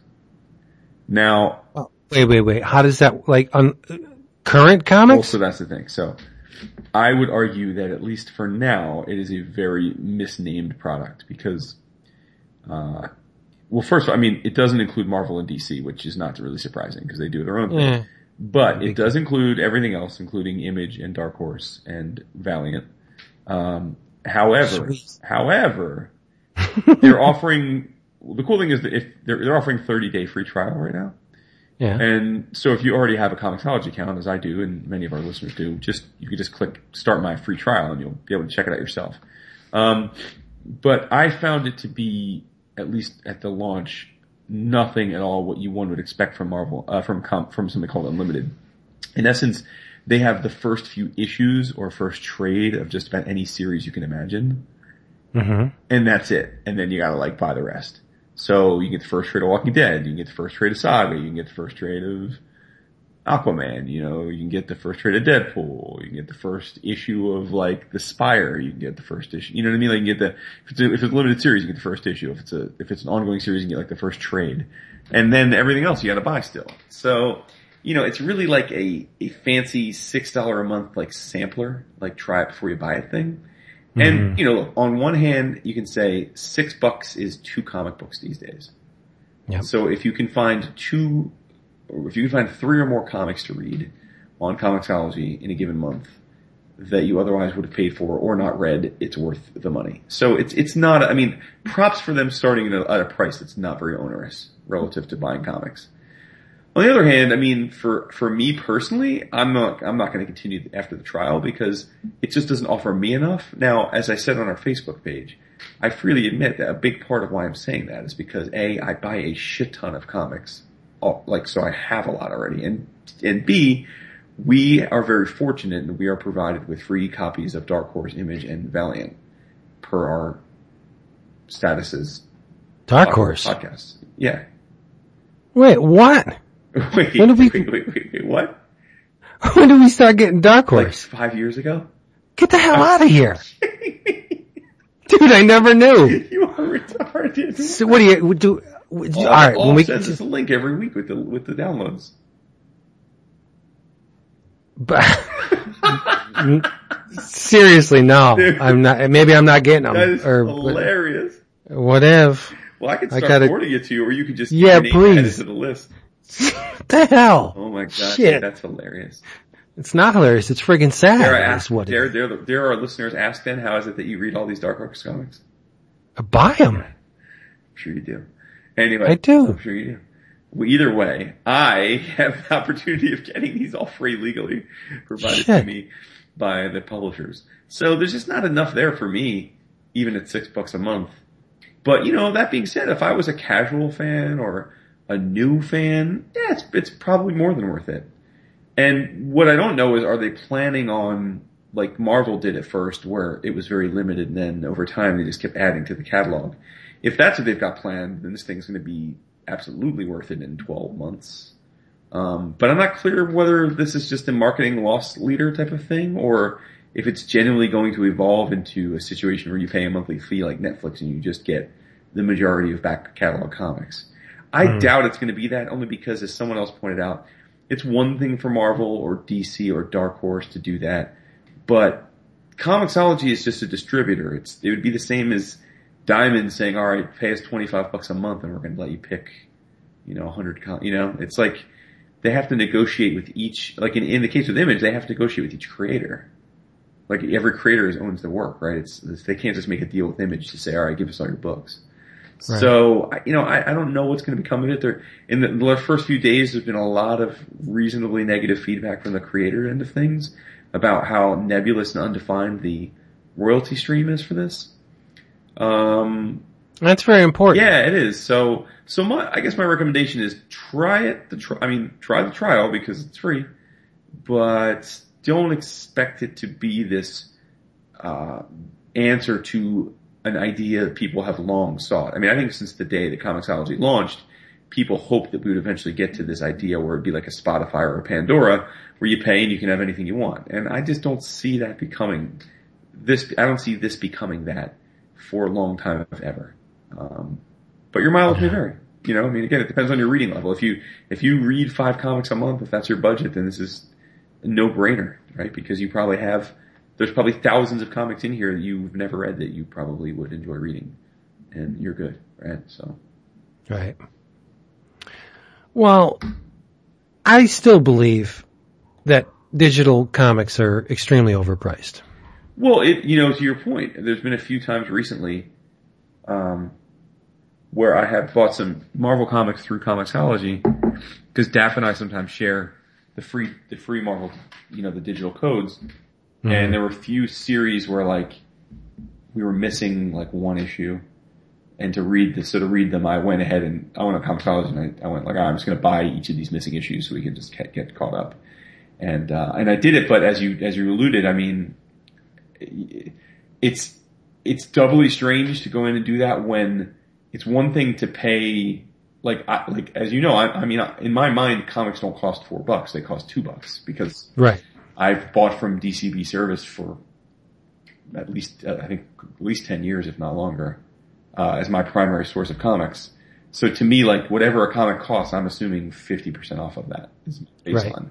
So to go digitally and have to spend $4 for a digital comic when I'm used to spending $2 for a paper comic that I have in a bag and board that I keep forever, it's a strange thing. Now I did it because I was willing to do that for these one-offs so we could just finish some of these arcs, but yeah, it's, like you said, it's hard. I mean, it's expensive. I mean, a new reader is suffering from that sticker shock that people complain about that go to an LCS. I mean, you're going to drop $20 on 5 comics, and not many people have, that much disposable income, especially if you're new to a hobby. So,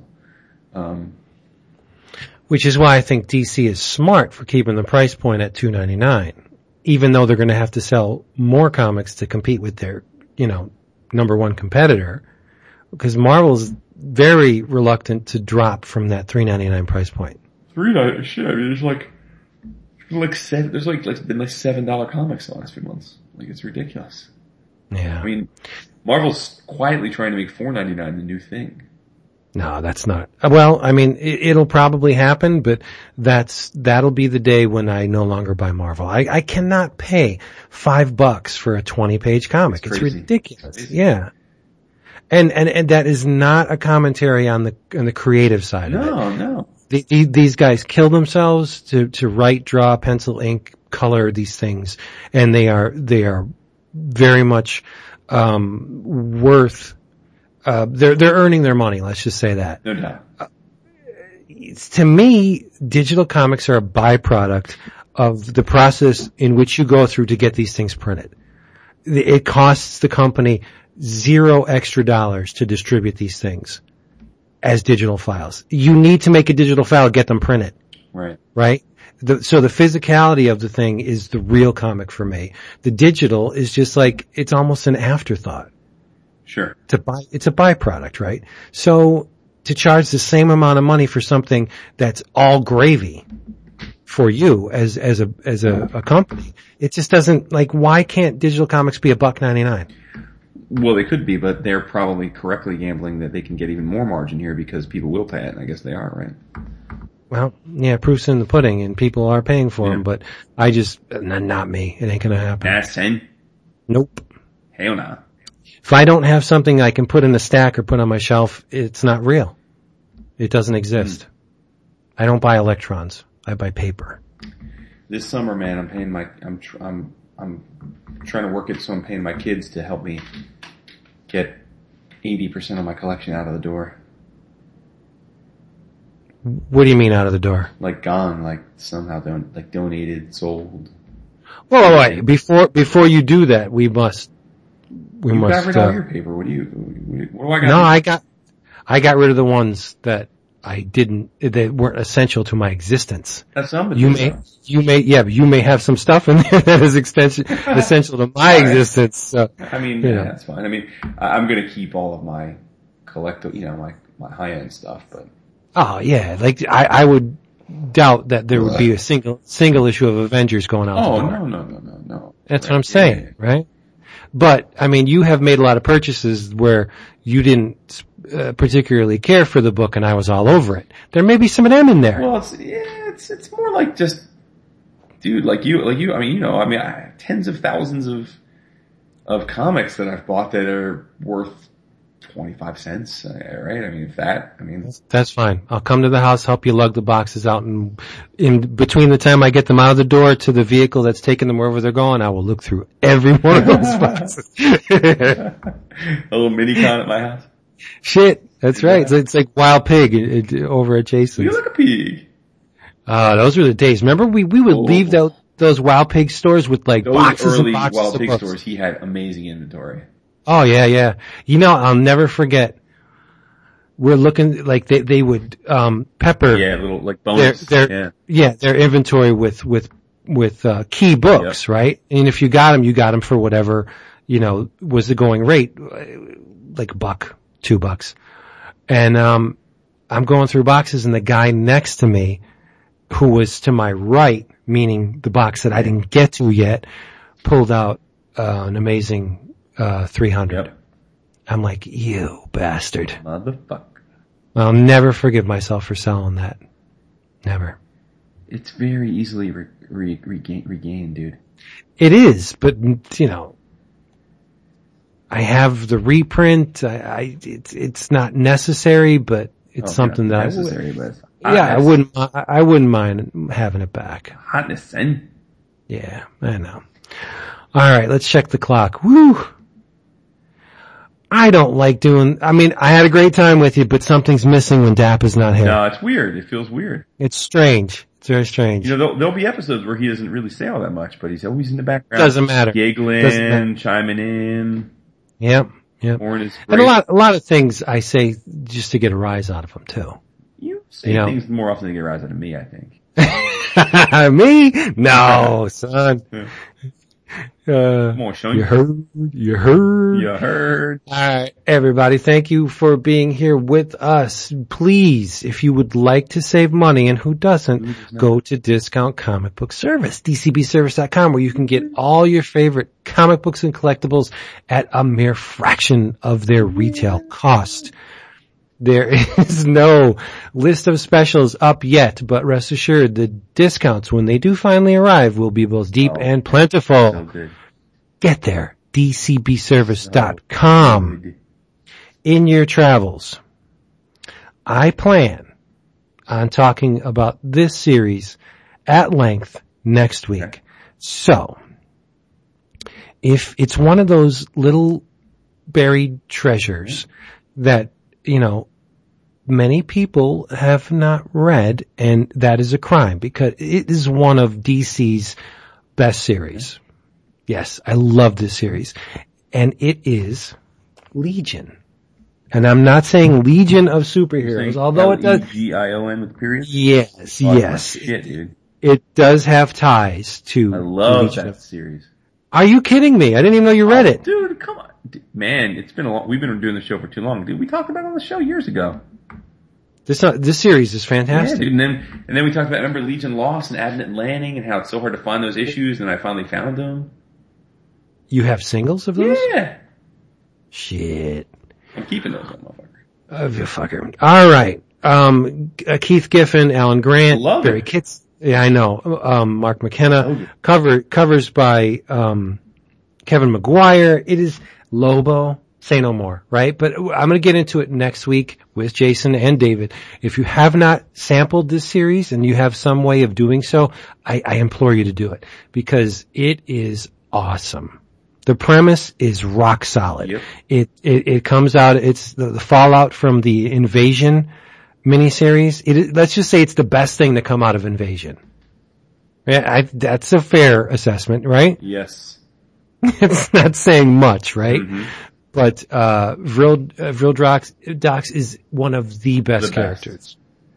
Very complex character. You want to hate him, but he works in mysterious ways. I always felt that homeboy from Prison Break that's playing Mr. Cold now, Captain Cold now, would have been great in that role. Oh yeah. Yeah, cool. Yeah. And did I say Lobo? You did. I love myself some Lobo. Who doesn't? Well, at least the pre-Flashpoint Lobo. But, I mean, there's so many great characters in this. Larissa, the Derlin is awesome. Read it. Read Legion. And then we'll talk. I love Legion. That's all my shit. I didn't know. And Lobo's in it. I'm going to do New Travels preemptive as well to something that we're going to talk about next week so people can join in the fun. What's that? Talked about this as a webcomic. Now we're going to talk about it as a collected edition. Talking about our boy Daniel Warren Johnson's Space Mullet. Oh, I just got that in my box. One Gamble at a Time is trade paperback by Dark Horse. It collects the first chunk of the web comic. And the cool thing about this is, if you're like Vince and I and you just got the collected edition, you can read it like you would a comic. If you don't have the collected edition, but would like to play along with us next week, you can because it's a webcomic. You can That's awesome. just Google Space Mullet and it will come right up. Or Daniel Warren Johnson, it'll come right up. And you can read as much of it as you'd like for free, or you can pick up the book because I wanted to support Daniel's efforts. It's written and drawn and everything else by Daniel. It's about a bunch of galactic space adventurers, pirates, like transport guys, haulers, if you will. You got Jonah, who's the star. He's an ex-Marine, and he's buddy / co-pilot is named Alpheus, and they just get into wacky adventures. It's great. It's super, super fun, and I can't wait to dive into the physical version, to your point. I've read a lot of the webcomic, but as you were saying, Vince, it's nice to have something physical in my hands. Yeah, physical. I paged through it. The art is spectacular. It's awesome. It's 208 pages, 7x10. It's a little bit smaller than normal size comic, but meaty trade. It's $17.99 cover price. I think it'll cost you $11.99 at In Stock Trades, our sponsor's sister site. So, yeah, it's dope.